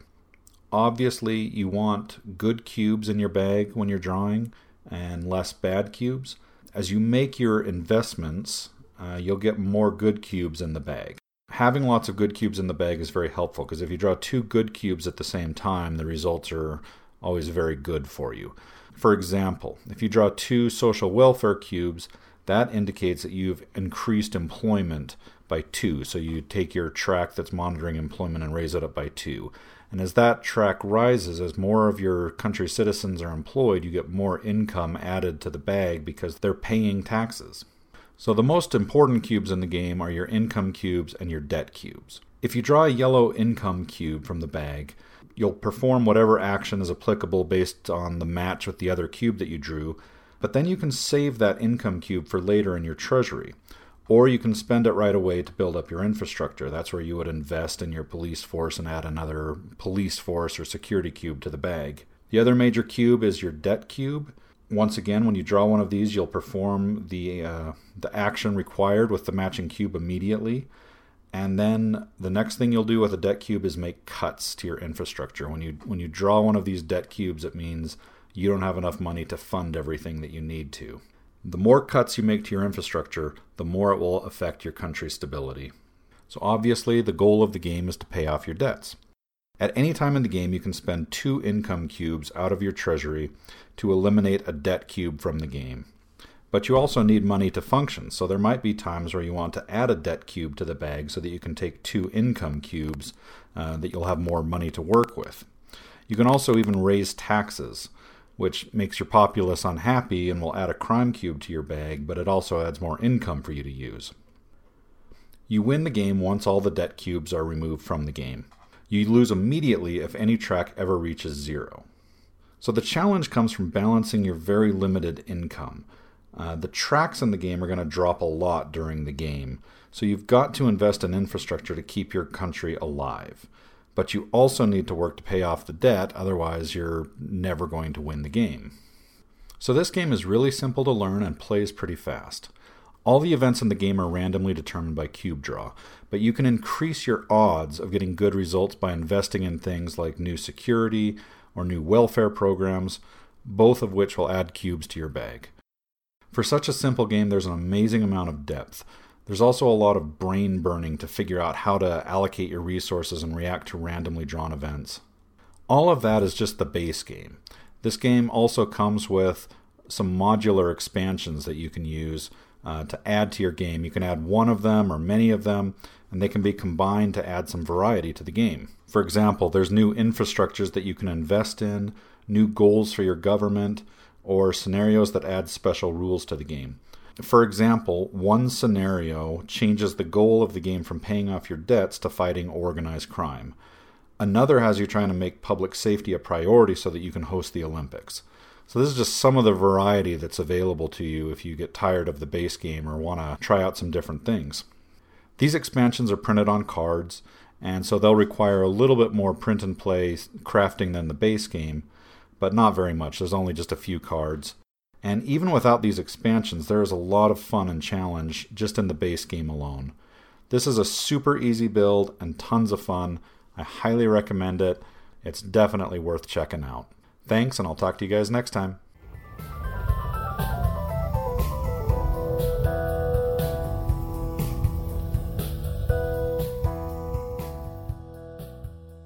All right. And thank you, Chris.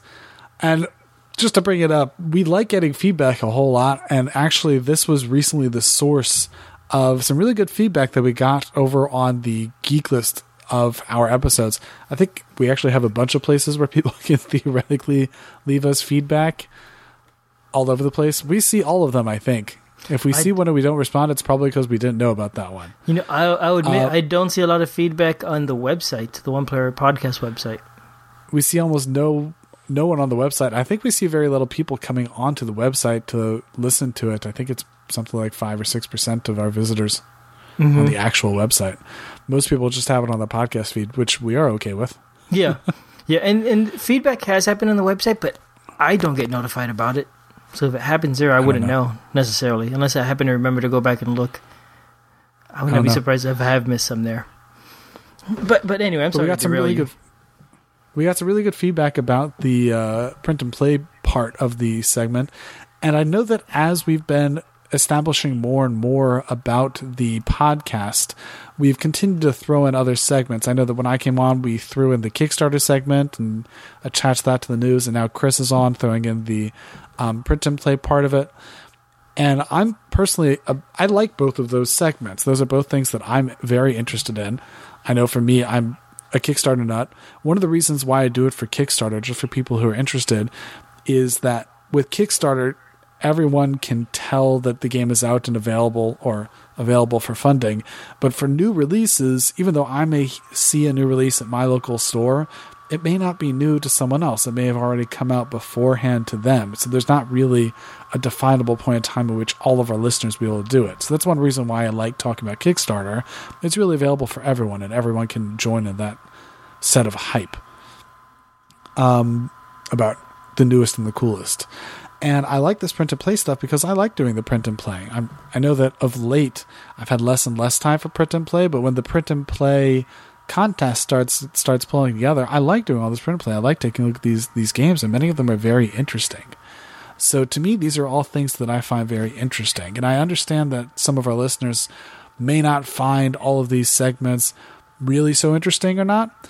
You know, I definitely would recommend try and listen to all of them, see if you like them, and try them out. Every once in a while, you may hear something that you're interested in or that you may want to do. But, you know, we got some good feedback about we're going to be trying to leave timestamps in the future. So you can check the show notes and find the timestamp for all the different segments. So if you want, you can just skip to the same segment. And Albert commented that, you know, it took us 100 episodes to really get a whole fight going. Right, Albert? Yeah, that's right. You know, it's we don't get a lot of feedback, so I like getting feedback and stuff that's controversy like this. This was great, and it really wasn't that controversial. But it wasn't that controversial. But it was interesting seeing a discussion going on. Yes, absolutely. You know, and seeing people really get interested in how it is that the podcast continues to develop. And so we just want to thank everyone for expressing their opinion and that everyone was considered and listened to. And just thank you guys for giving us feedback. That's right, because, you know, ultimately it can make this show better. So that being said, how about we move on to our board game of this week's episode? All right, let's do that. I've been looking forward to talk about. You know, I've actually been looking forward to talk about this game probably since around first episode of the podcast. It's something I always said. I'm going to get to this game at some point. Podcast. How old is this game? It's only been around since 2011. Yeah, and the podcast has been around since 2011 also. So, wow. So yeah, from way back, you know, maybe not the first, but early on, that was already something I had played because my friend had gotten it when it was still new, and it was a lot of fun. So I was also thinking, I really want to get this to the show someday, and I just had it. And so the game we are talking about is PAX, capital P, capital A, capital X, right? And who made this game? Bernd Eisenstein? Yes, that's right. And in Germany? Yep, and it's published by Iron Games, which is his company. Games? Which I think they're doing something else interesting that I'm looking forward to. Oh, yeah? Peloponnes card game, Peloponnes. Okay. I don't know this. Peloponnes? Peloponnese? Oh, I feel so bad. Peloponnese is I don't know how to pronounce it. Oh, I feel so bad. But it's the Greekish-looking card game. Peloponnes, Peloponnes, not an English word. Yes, I think it's Peloponnese, but I don't know where I get that from. But Peloponnese, I'll take it. Peloponnese. So the Peloponnese card game, which is a card game where you are, you know, essentially bidding on different luxury goods and different amounts of goods, and so they recently are coming out with a card game version of it, and they've said that they're going to have a solo version in the rules of the game. So that looked like it was interesting. Nice. Okay. Now I think if not all the titles, many of the titles published by Iron Games does have solo play in it, which is pretty interesting. I know they've got at least. There's PAX, one you mentioned, and there's another one. The name escapes me now that I think also supports solitaire play. So it's pretty neat. It's a neat company. But anyway, we should keep talking about PAX because that is today's game. Right. So this game came out in 2011, as we already mentioned. It's a small game. It's a small box of cards. I think you get about probably about 110 cards roughly. You get the game comes with 40 already cards. So in this game, you're going to have coins, money, which is called Aris. And this, instead of having actual tokens or chits or anything like that, you instead have cards. And so there's 1 value card and 2 value cards. And as you get cards, you'll as you get money, so you'll get more money cards. And then so there's 40 money cards, and there's 74 influence cards, which are the primary basis of the game.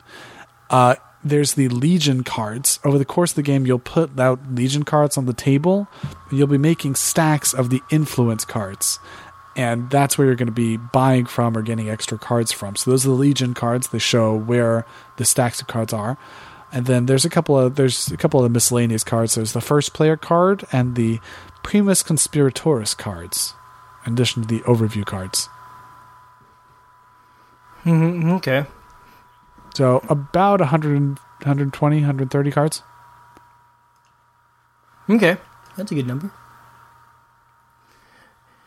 And so this is a card drafting game, right? In it works a little different though. The cards are going to be laid out on the table. I don't think the correct mechanic for this is drafting, because you're not actually drafting. Okay. But I'm going to stop arguing with you and let you tell us about the game, Albert. Okay. So you already mentioned there's the I'm sorry, what were those cards called again? Influence cards. Okay. So you already mentioned there's a bunch of influence cards. There's actually 7 different types of cards. They each have a different color, and they each give you different abilities. The influence cards, each influence card there's a different type. They also have a different cost and a different strength.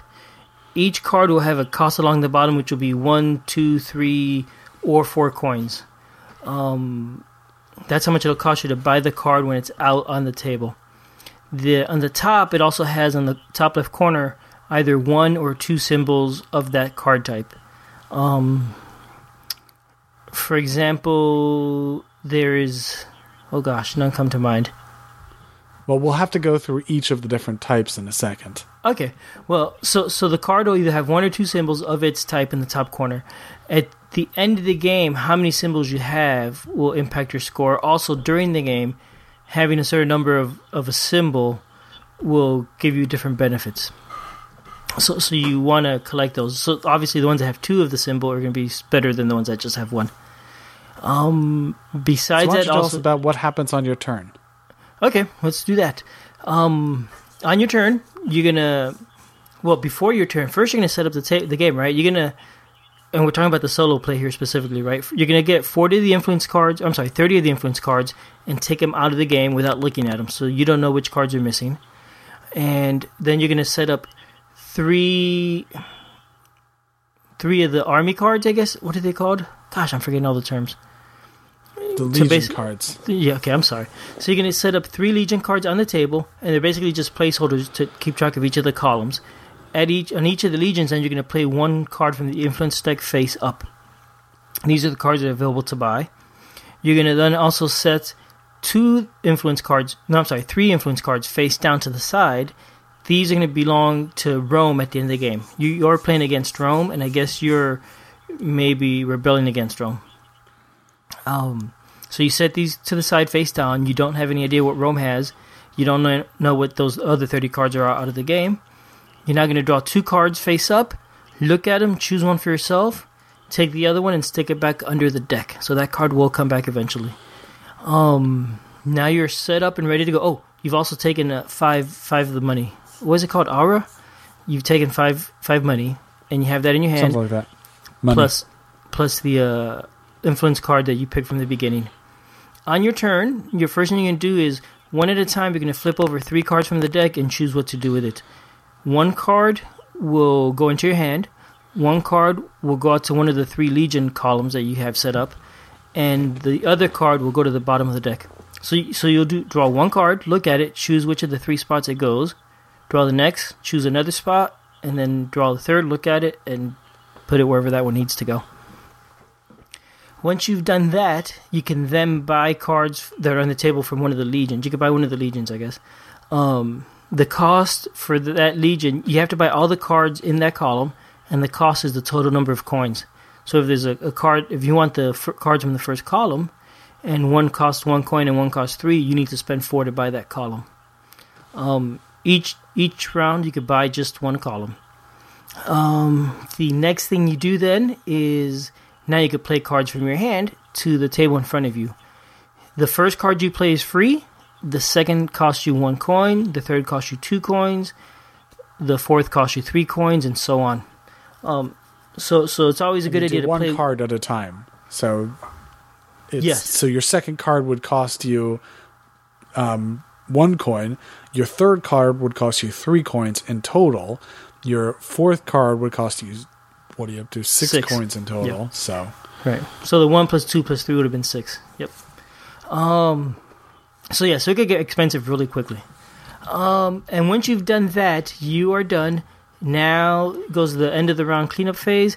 You're going to look at the legions of however many piles are remaining, 2 or 3 if you didn't buy any. You're going to look at the ones that's most expensive, and that's going to go to Rome. And then that's the end of the round. Then, oh no, you also get paid. I almost forgot that. When you play cards on the table, you stack them up by the type of influence card, by the color. And when if you play let's say you play a yellow one, or not yellow, that's a bad example. Let's say you play a blue one. If it's your first blue card you've played at all to the table, you're gonna get 1 coin that turn. If it's your second blue card, you'll get for the whole game. I guess it's a little hard for me to explain this, but let me try again. You're playing cards to the table, and sorted by color into stacks.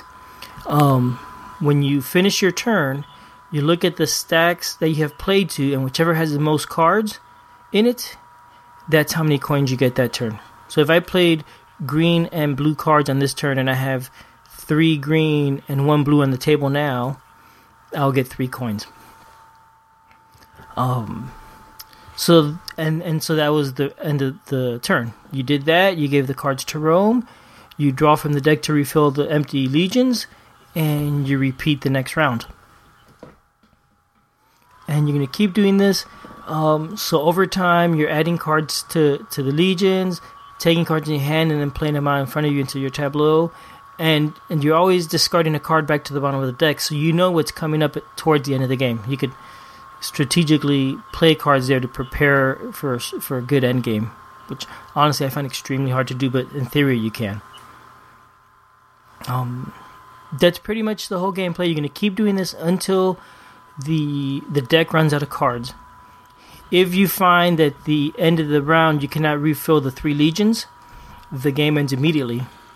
Otherwise, if you're trying to draw cards and you are not able to draw a card into your hand, then the game ends after that round. And also, if you're not able to draw a card into your hand, you get 2 coins for each card you're not able to draw, which will be basically 2 coins, and that will give you a little bit of extra money for that last round. So that's how the game works. It's pretty straightforward. Oh, the winning condition at the end of the game. Now this is neat because this is sort of like Agricola, where you're going to play a campaign of games, and each game you have to do a little better than the last. The first game, you're gonna. Let me step back. You've reached the end of the game. You're now going to take all the cards that have been set aside for Rome, including those 3 that you originally set up face down, and you're going to sort them out into stacks by color, just like yours are. And then for each of the 7 colors, you're going to compare how many symbols you have versus how many symbols Rome has. If you have more, you win that stack. If you have fewer or the same as Rome, you lose that stack. At the end of the first game, you need to win 3 of the 7 stacks. If you do, then you go on and play again with all the same cards. Remember, you already set 30 aside. Those same 30 are going to be left out. So you kind of know what's in the deck for the second game. The second game, you have to win 4 of the 7 stacks. The third game, you have to win 5. The fourth game, 6. And the fifth game, 7. So if you make it all the way to the end and actually win, you actually have to win in every single stack, which I have not been able to do. I don't know if you have. That's extremely hard. How far have I gotten? I've done I've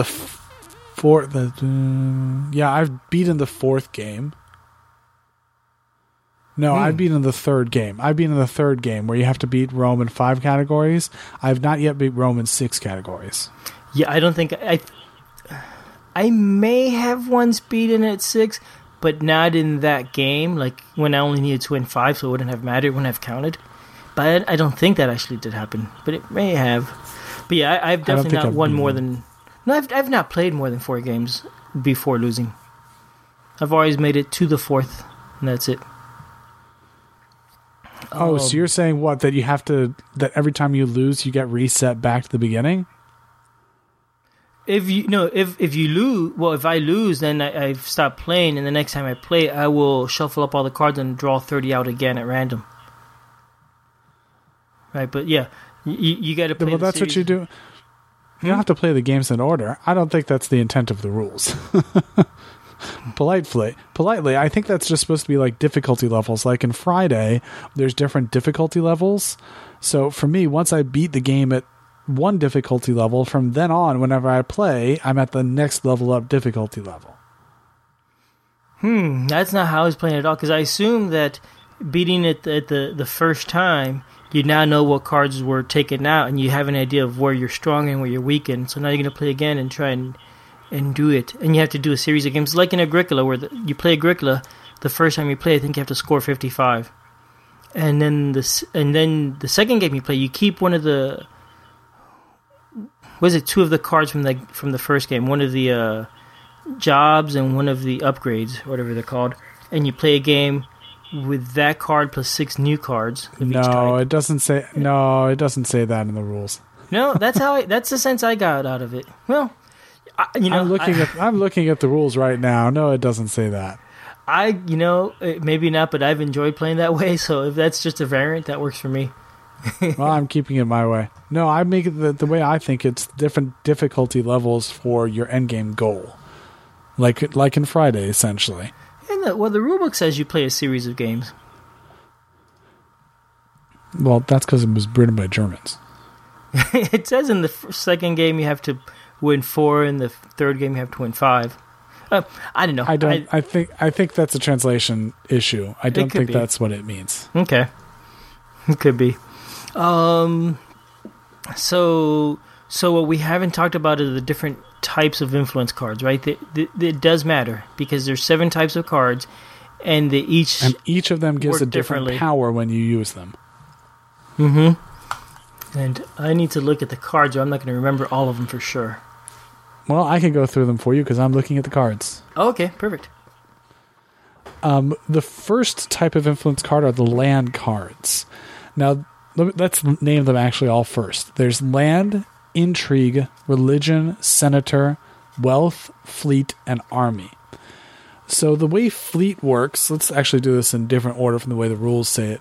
The way fleet works is that when you have 3 fleet symbols, you get a bonus army symbol. Similarly, when you have 3 army symbols, you get a bonus fleet symbol. So both of those can be useful when you're beating Rome, or Rome for beating you, because both of those help each other.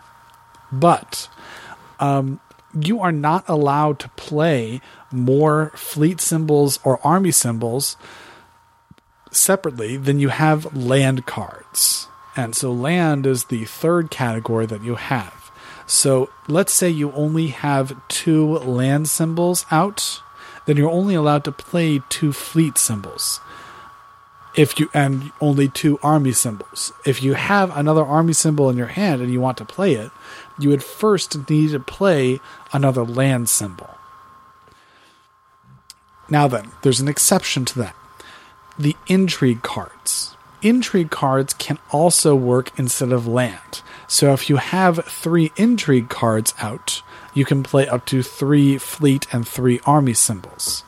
But intrigue cards work that whenever you play an intrigue card on your turn, you get no income.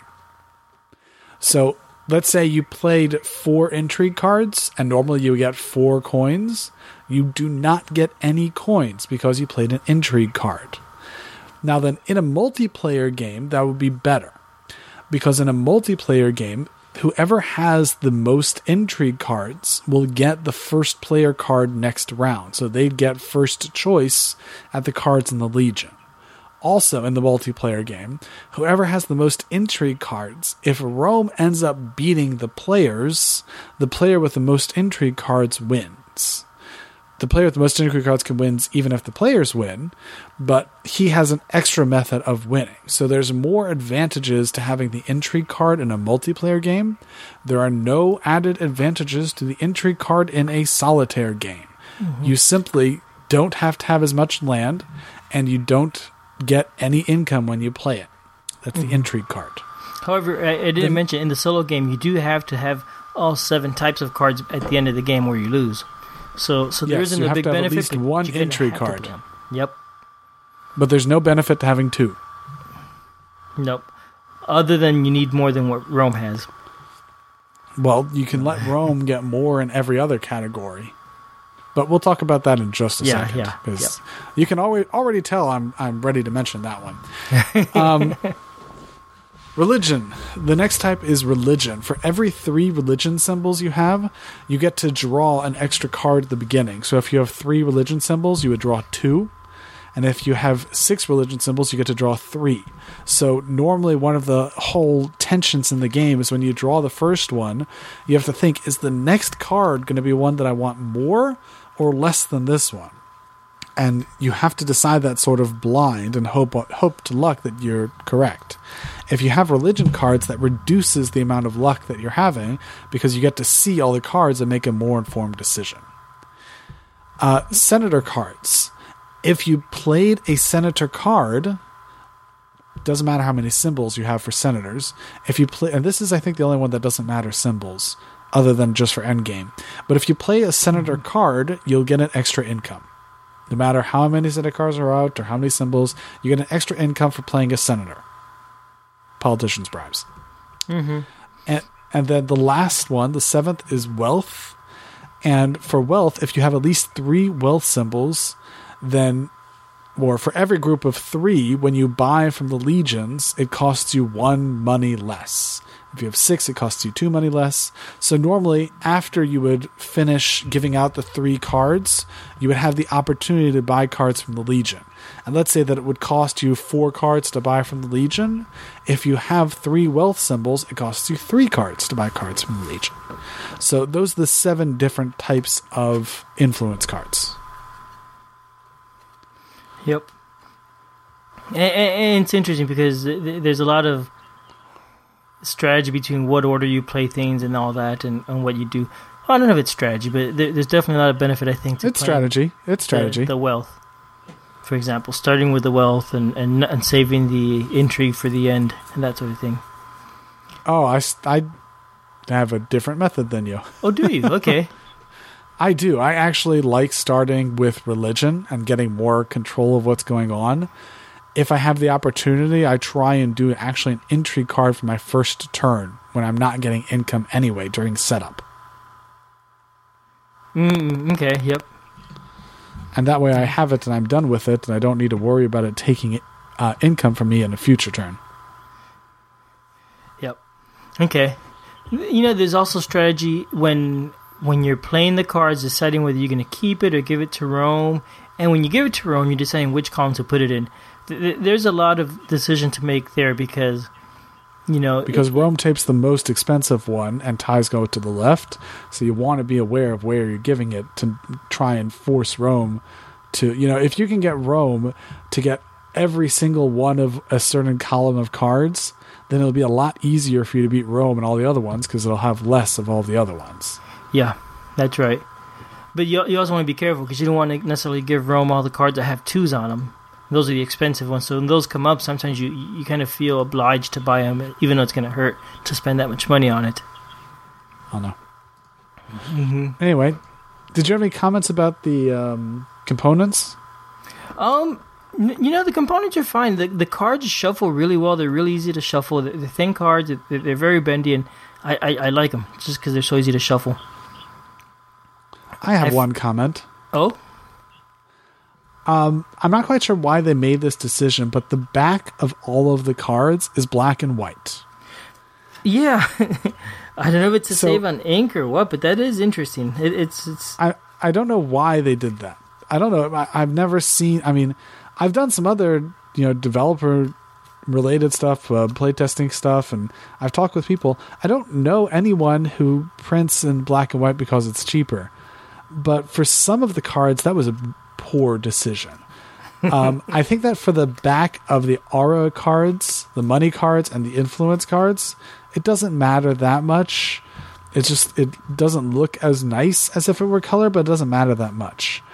But for the back of the reference cards, having it be not in full color is annoying. Because when you're playing the game multiplayer and you hand everyone a reference cards, it's a lot harder to read those reference cards without color. Much harder to read them without color. You're right, because all the influence cards are color-coded. So you're going to say, you see that first top row, that gray is red, and the second gray is blue, and the third gray... That's dumb. You're right. You're right. Also, for the first player cards and the most intrigue cards, if you flip those over and they lose their color, it's much easier for them to get lost among everything else that has no color. So you have to be careful never to flip those over during the course of the game. Mm-hmm. Yep. Now it looks like those reference cards, the two of them are color on one side and two are color on the opposite side. So yeah, so I mean, if you could paste them, if you wanted to paste them together or sleeve them, you could have two fully colored cards. But otherwise, you have 4 half-colored cards. That is odd. That's funny. But I don't think that's, Also, the Legion cards, I don't know if you mentioned, the game plays 1 to 4 players out of the box. If you have 2 copies, it's 1 to 8. Because the Legion cards can be flipped over to do all 10 of the Legions that you need to, because you just flip them over. But if you flip them over, they go back to being only one color, black and white. And so we set up an 8-player game. We didn't actually finish an 8-player game, but we set up the 8-player game. Yeah, I know. We were not quite sure what possessed us. But we set up the 8-player game, and it looks strange having half of them be colored and half of them not. So I don't know why they did that. I just don't think it was a good decision. Yeah. I don't know. I hadn't thought about it too much. But that is interesting. Now you bring it up, definitely. It did bug us. One other thing that bugged us about the card design. So you mentioned that the cost of the cards, the coins, is on the bottom, while the number of symbols is on the top. So over the course of the game, you'll draw 3 cards, and you'll play them to the Legion columns, to your hand, and back under the deck. If you play them to Legion columns, well, you have 2 options. You can put them just on top of the other cards, leaving how much money is the column costs revealed, or you can put them just below so that you can see how much symbols each card has. But you can't do both together, not practically, not keep them all in one column. You sort of have to fan things out strangely if you want to see both how many symbols and abilities it has and how many coins it costs. Mm-hmm. If they would have put the coins on the top with the symbols, you could have left both the coins and the symbols revealed. But they put them in different places. So when you put them in the columns, you can't see both. Yeah.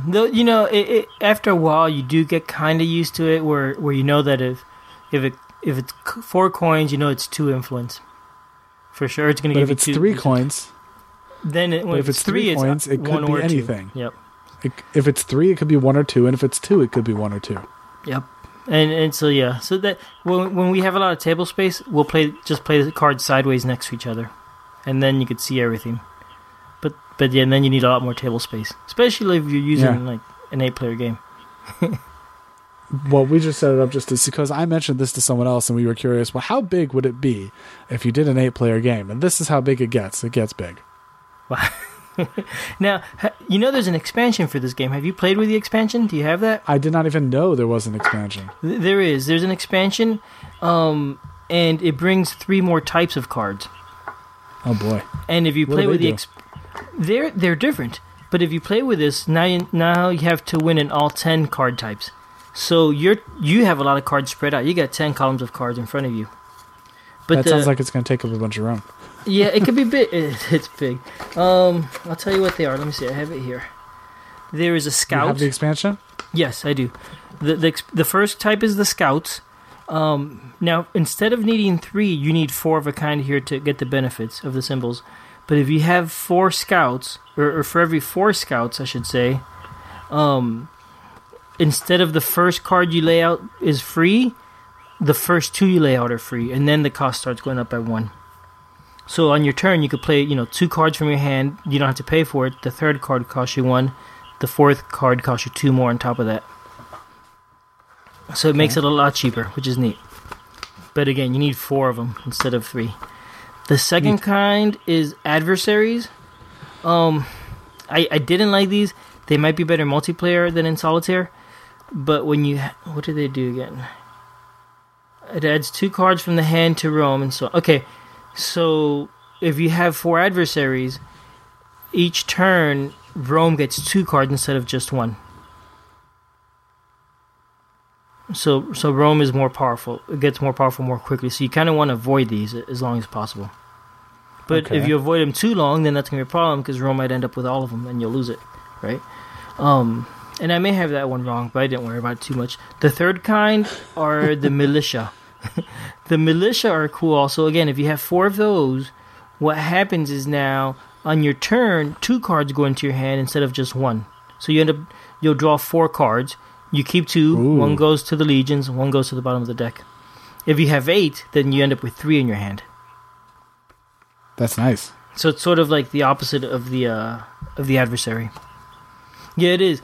I found playing with the expansion, it was a lot of cards, and by the end of the game, I had a ton of cards in my hand, ton of money that I just wasn't spending. It was still interesting, but I didn't enjoy trying to complete 10 columns as much as I did 7. I think what would be interesting, actually, is at the beginning, pick 7 of the different types of cards and play with those. Pick 7 at random. Maybe, 1 from the expansion and 6 from the base game or whatever. And that would be interesting playing that way. But I haven't tried that yet. But another thing about this expansion, though, it you don't buy it by itself. It comes as an expansion for this game plus another Iron Games together in the same envelope. Let me see what that game is called. My computer, my internet wasn't working, so maybe I can't check now.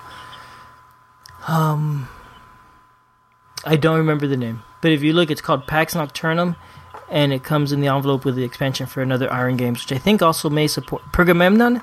That may be the one, and that may or may not support solitaire game. I don't know. I've heard of that one before, but I don't know if it does or doesn't. Okay.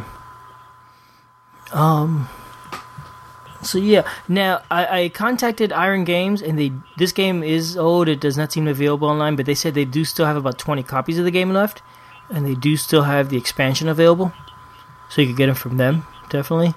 I think it's also available in various distributors. I think you can pick it up online.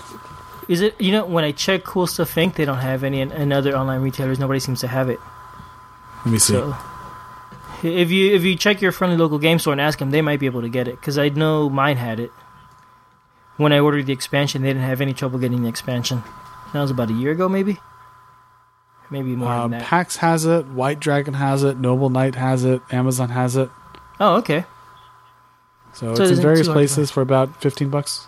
Okay, but it is no longer in print or otherwise. Once they run out, they run out. And he did say he doesn't have any plans to reprint it at this point. Or maybe ever, I don't know. Understandable. Yeah. But it's a small company, it's one person apparently, and it's not hard to do that. It's not easy to do that. I imagine this won't be hard if there's a lot of demand to be able to reprint a new version of it. Yeah. I mean, if there's enough demand, you could do it. That's not a problem. But overall, I really like PAX. I thought it was a lot of fun. I enjoyed playing it, and it plays pretty quick. A solo game, in the evening, I played my series of 4, and it probably took me about an hour, maybe a little more than that. Neat. Mm-hmm. Did you have the same problem, by the way, with the intrigue cards that I did? What's that? I think I was mentioning this while we were explaining it, but the intrigue cards, they give no benefit in solitaire. I Yeah. mean, even in multiplayer, when we played in multiplayer, nobody wanted the intrigue cards because it wasn't that big of benefit to go first. It just wasn't that big of benefit because somebody else may end up giving something down that you really want. So there wasn't a big benefit to going first. And, Yeah. with the intrigue cards in Solitaire, you don't want it more than one unless you decide. I mean, really, you want that to be even in the highest level. I think you don't need to beat Rome in all of them. Oh, no, only at the highest level do you need to beat Rome in all of them. But when you're playing the fourth, I'd say always try and have Rome beat you in intrigue and you beat Rome in everything else. Because there's no benefit to having the intrigue. And I just feel like the intrigue category needed to be something else. Yeah, it doesn't work so well in the feel the solo same. game. Like you said, unless you're playing at the highest level where you need to win all of them, or but you do have to. The way I've been playing after the first game, I may see that there's very few intrigue cards, so I know I have to. There's only 3 intrigue cards in the rest of the game. I know I definitely have to get one of them right away, and not risk losing it. Yeah, because you play weird. I don't know. I think what I'm seeing in the rules, it says the first game you do this, the second game you do that. It seems like I got it right. But it's a whole new. It's a different game, Albert. It is a very game, different just like you always set up the game. Yeah, it's but not it not the becomes second interesting because the round. first. That's how I've been playing it though. The first time I play it, it's super easy to win. It's not hard to win in 3. A lot of times, the first game I've won in 4. With 4 of the stacks, right? But now I'll at the end of the game I'll look at it and I'll say, oh, okay, there's a lot of this and there's not very many of these and whatever, and I'll play again. And as I'm playing, I'm watching for these cards that I know I have to get, and so it adds another level of decision making in the game. It's definitely a level of memory that I haven't played with. Yeah, And I'm not sure if that's necessarily the intent. You know what? Why don't we go ahead and contact the designer? What was his name again? Burned. Bernard Eisenstein. Yep. Bernard Eisenstein. We'll contact him and see who's correct. All right. Well, we could do that. We could also check BGG because I think he does but go just- on there. I don't know. We'll see. Let's see if anybody else has asked. Either way, it's fun either way, I think, so it probably doesn't really matter. Doesn't matter who's wrong, who's right, even though it's me that's right. Your way's weird. Your way's just weird. Because, it changes it from being... For me, I really like the tension when you pull a card and thinking, do I want the next one more than I want this one? And you're like, no, I'm going to hope for a better one. You pull it and it's not better. Or, sometimes I'm like, I just want one more religion card. Ooh, a wealth card. All right, I guess I'll take a wealth card. Oh, look, there's a 4 gold religion card. Well, phooey. And so I like that. I like the tension that goes into those decisions. And for me, even when you're playing multiplayer, the tension of I don't necessarily want to give the next player this one, so I'm going to dump it underneath the bottom, or I don't want the other player to have it, but I can give it to them, but I can put it over on this column where it's super expensive, and I know they super want it. So I'm going to make it super expensive, and I'm going to just totally trash their resources. If I put it under the deck, they may get it. So I'm just going to make it super expensive, or they're not going to get it. And, that sort of stuff, there's the challenge of the decision with that primary mechanic of you draw 3 cards one at a time, and you have to resolve each card before you know what else is in your draw. That is a very fun decision point for me. And I think that's really the crux of the game, is that decision point for me. Yes, I agree. That is a lot of fun there, and it's fun but frustrating because you always pick the wrong one. Mm-hmm.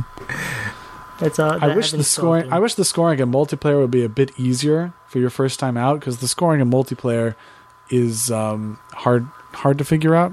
But I did it. In Solitaire, you don't have to deal with that. The scoring's much easier in Solitaire.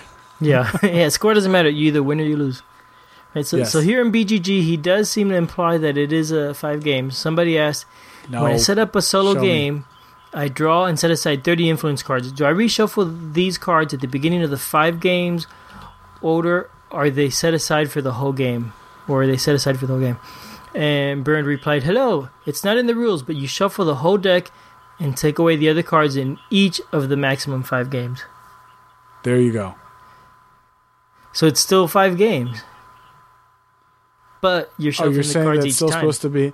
I don't think that you have to play through the 5 games like that either. But you definitely are supposed to shuffle them each time. Yes, well, I'm going to keep playing my wrong way because it's worked for me. And you do that because it's fun for you, and that's okay. And that's what matters. Yep, you're right. So okay. anything else about PAX? What? Anything else about PAX? Yeah. It's fun. I like it. Yep. I agree. Fun It's a and light fast. game. It's an inexpensive game. I do like it. No game is perfect. So this one has its critiques, and I think I went through the critiques. But the crux of the game, that question of what you're going to do for it, that is a fun question. And I don't know, no other game comes to mind which has that similar type of thing. I can't think of one. And I like it. It's fun. Good. Mm-hmm. Yep, I agree. I agree wholeheartedly. And I Great like game. that it has the different... I mean, the way I understand it, the different difficulty levels means that whatever difficulty you level at, you can find one that's a challenge for you to still be doing, which is also a good thing. Yeah. I agree. I think that last difficulty level is impossible. It is so hard. Impossible? I don't know. Maybe I'm wrong, but it sure seems impossible. I don't know mean, how at the it could last be, difficulty level, you get some benefit of having extra cards. Because on the higher difficulty levels, normally you start with no cards, but then you'll start with 1 card in play, and then you'll start with 2 cards in play, and then you'll start with 3 cards in play. I missed that. I totally missed that. I've always Did started you with really? 0 cards in play. And the third game, at the beginning, you draw 3 influence cards instead of 2, play 1 of them to your display, slip 1 card onto the deck, and keep 1 card in your hand. And then on the 4th game, you get to draw 4 and put 2 into your display. In the 5th game, you draw 5 and put 3 of them into play. I gotta play this game again. This is a whole brand new game. This is awesome. Albert. I've been making it hard on Albert. myself. I can't wait to try it again. Albert. All right, so I know what this game is missing for Albert. Playing the rules right. The rules, yes. The rules. Well, the rules are hard to decipher, though. Even though I kind of mess them up pretty bad, they are. I found them hard to figure out sometimes. These ones, I think that the only real difficulty for me was the scoring bit, but Yeah. I think otherwise it wasn't so bad for me. So, shall we talk about what we actually think it's missing?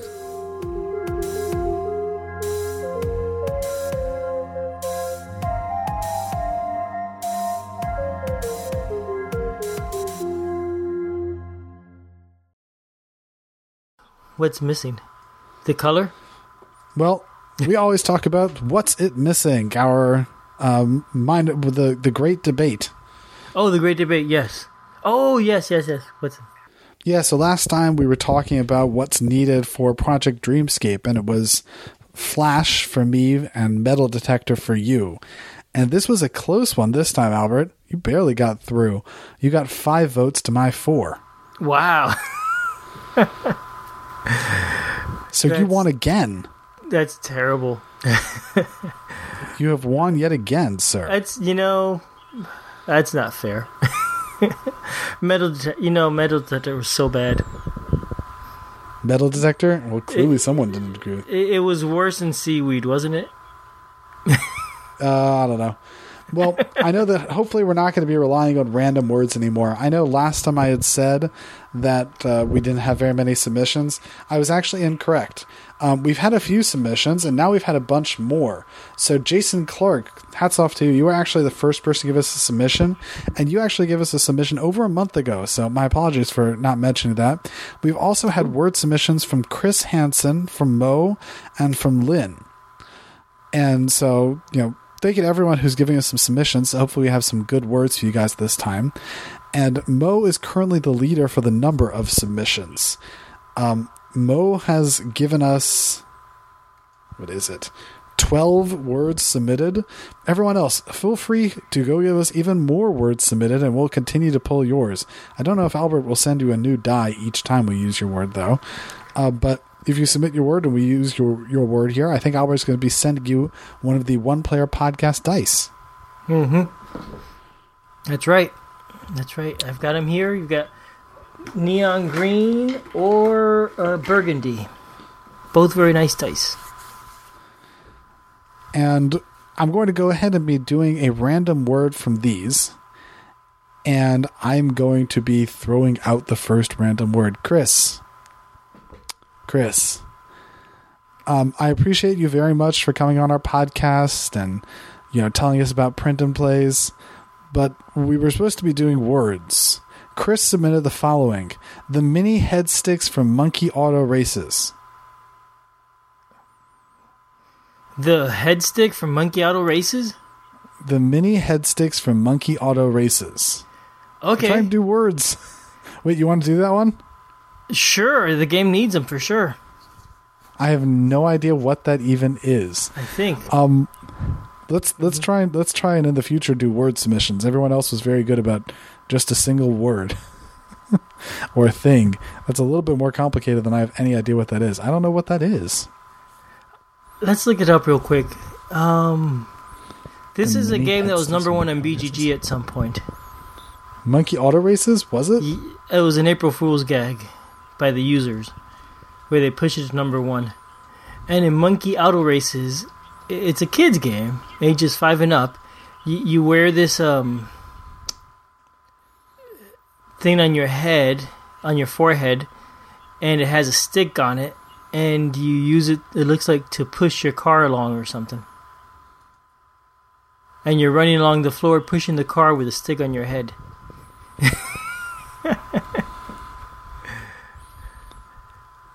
Okay. Yeah. Well, would you like that one then? Sure.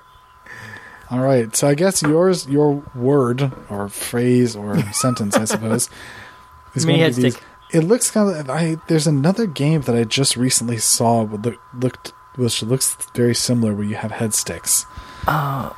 I know there's one where you're trying to like pick up cards or something by slapping them on the table. Well, no, there's another one that you actually have to attach a crane to your head with a hook, and you're picking up pieces with the hook. Lift It. It was from a game Lift It, where you had these little hooks that you had to attach to your head, and you had to lift. You threw out a card, and you had to pick up these Tetris-looking pieces and put them on a board with this crane attached to your head. And this is what this reminds me of. Okay. This is so weird. Okay. Anyway, the other one that came up, and it's from Mo, who, more than half the words are his, so I guess it's a good chance of it happening, is palm trees. So I guess I'm going to be arguing palm trees. Palm trees. Oh, okay. Interesting. Head Palm sticks trees. or palm trees? Palm trees. I wonder how palm trees fits into Rome. Anyway. No idea what I'm going to do for this one. This is going to be a stretch. Would you like to go first or second, Albert? Sure. I could go first. You can go first. Yep, I'm ready Because whenever you say. as the winner, you get the choice of whether you want to go first or second. Okay. I am ready. Just give me the word. It's the mini head sticks from Monkey Auto Races. I meant like Ready? go. Yeah. That's the word. Ready, set, go. All right, so this game needs more mini head sticks. The reason you use a head stick is it wouldn't be to push things, but to attach the cards in front of you, in front of your face. So basically, you have your hands free to manage all those cards, move the cards around, so you could look at the coins or the influence symbols on top, while you got the other cards in front of you, sort of a heads-up display. Really handy, and also it sort of gives it a Roman visor sort of feel, so you feel like you're in Rome. It makes the game way more thematic, these head sticks. Pause. Stop. Time. Oh, that was perfect. I was done. The game needs them. I mean, yeah. All right, and as a reminder, it's supposed to be 20 seconds each with a 10-second rebuttal. So I'm ready to argue about palm trees whenever you're ready. Okay, go. So palm trees are needed because we need a different alt art set for the land cards. Now, the land cards and packs are actually these deciduous trees, these little triangle pointy trees, which doesn't fit the timeline either. This is all talking about a foreign Roman colony that's off, probably somewhere off in the Middle East where there's plenty of palm trees. So we need some alt art promos for this, which should be different palm tree version land cards. The shiny foil. And your 10-second rebuttal? No, you get a 10-second rebuttal. Oh, I get the 10-second rebuttal? Yeah, that's the rule of the game. That's right. Okay, that makes more sense. Go. Okay, this game does not need palm trees. Palm trees are not very thematic, unless you're talking about the Romans attacking into Egypt, that sort of thing. But that doesn't make sense. What this needs is nice. Nice. Just nice. Nice.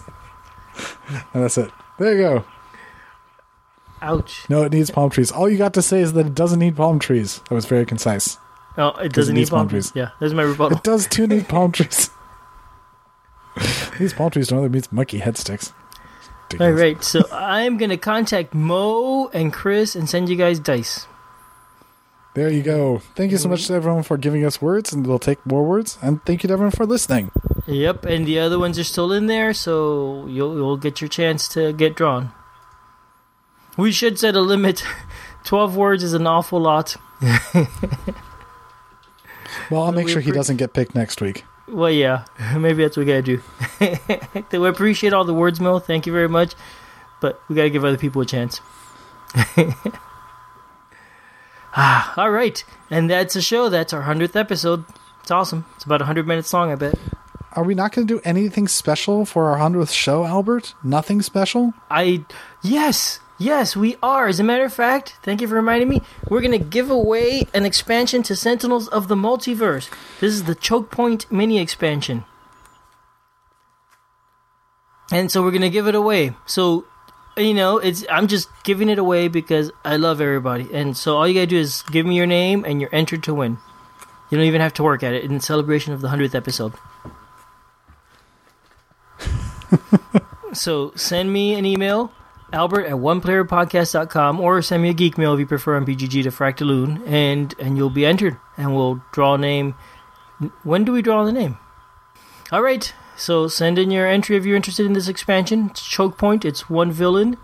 And get your entries to us by May 10th. Yep. All right. And that's a wrap. Is that all the party we're doing? Albert, no cake? No champagne? No champagne, nothing. No flutes? No, but where's my harmonica? Yeah, we have a very quiet 100th episode party. We do it low-key around here. Low-key. I cheered at the beginning. I suppose. Right? Here we go.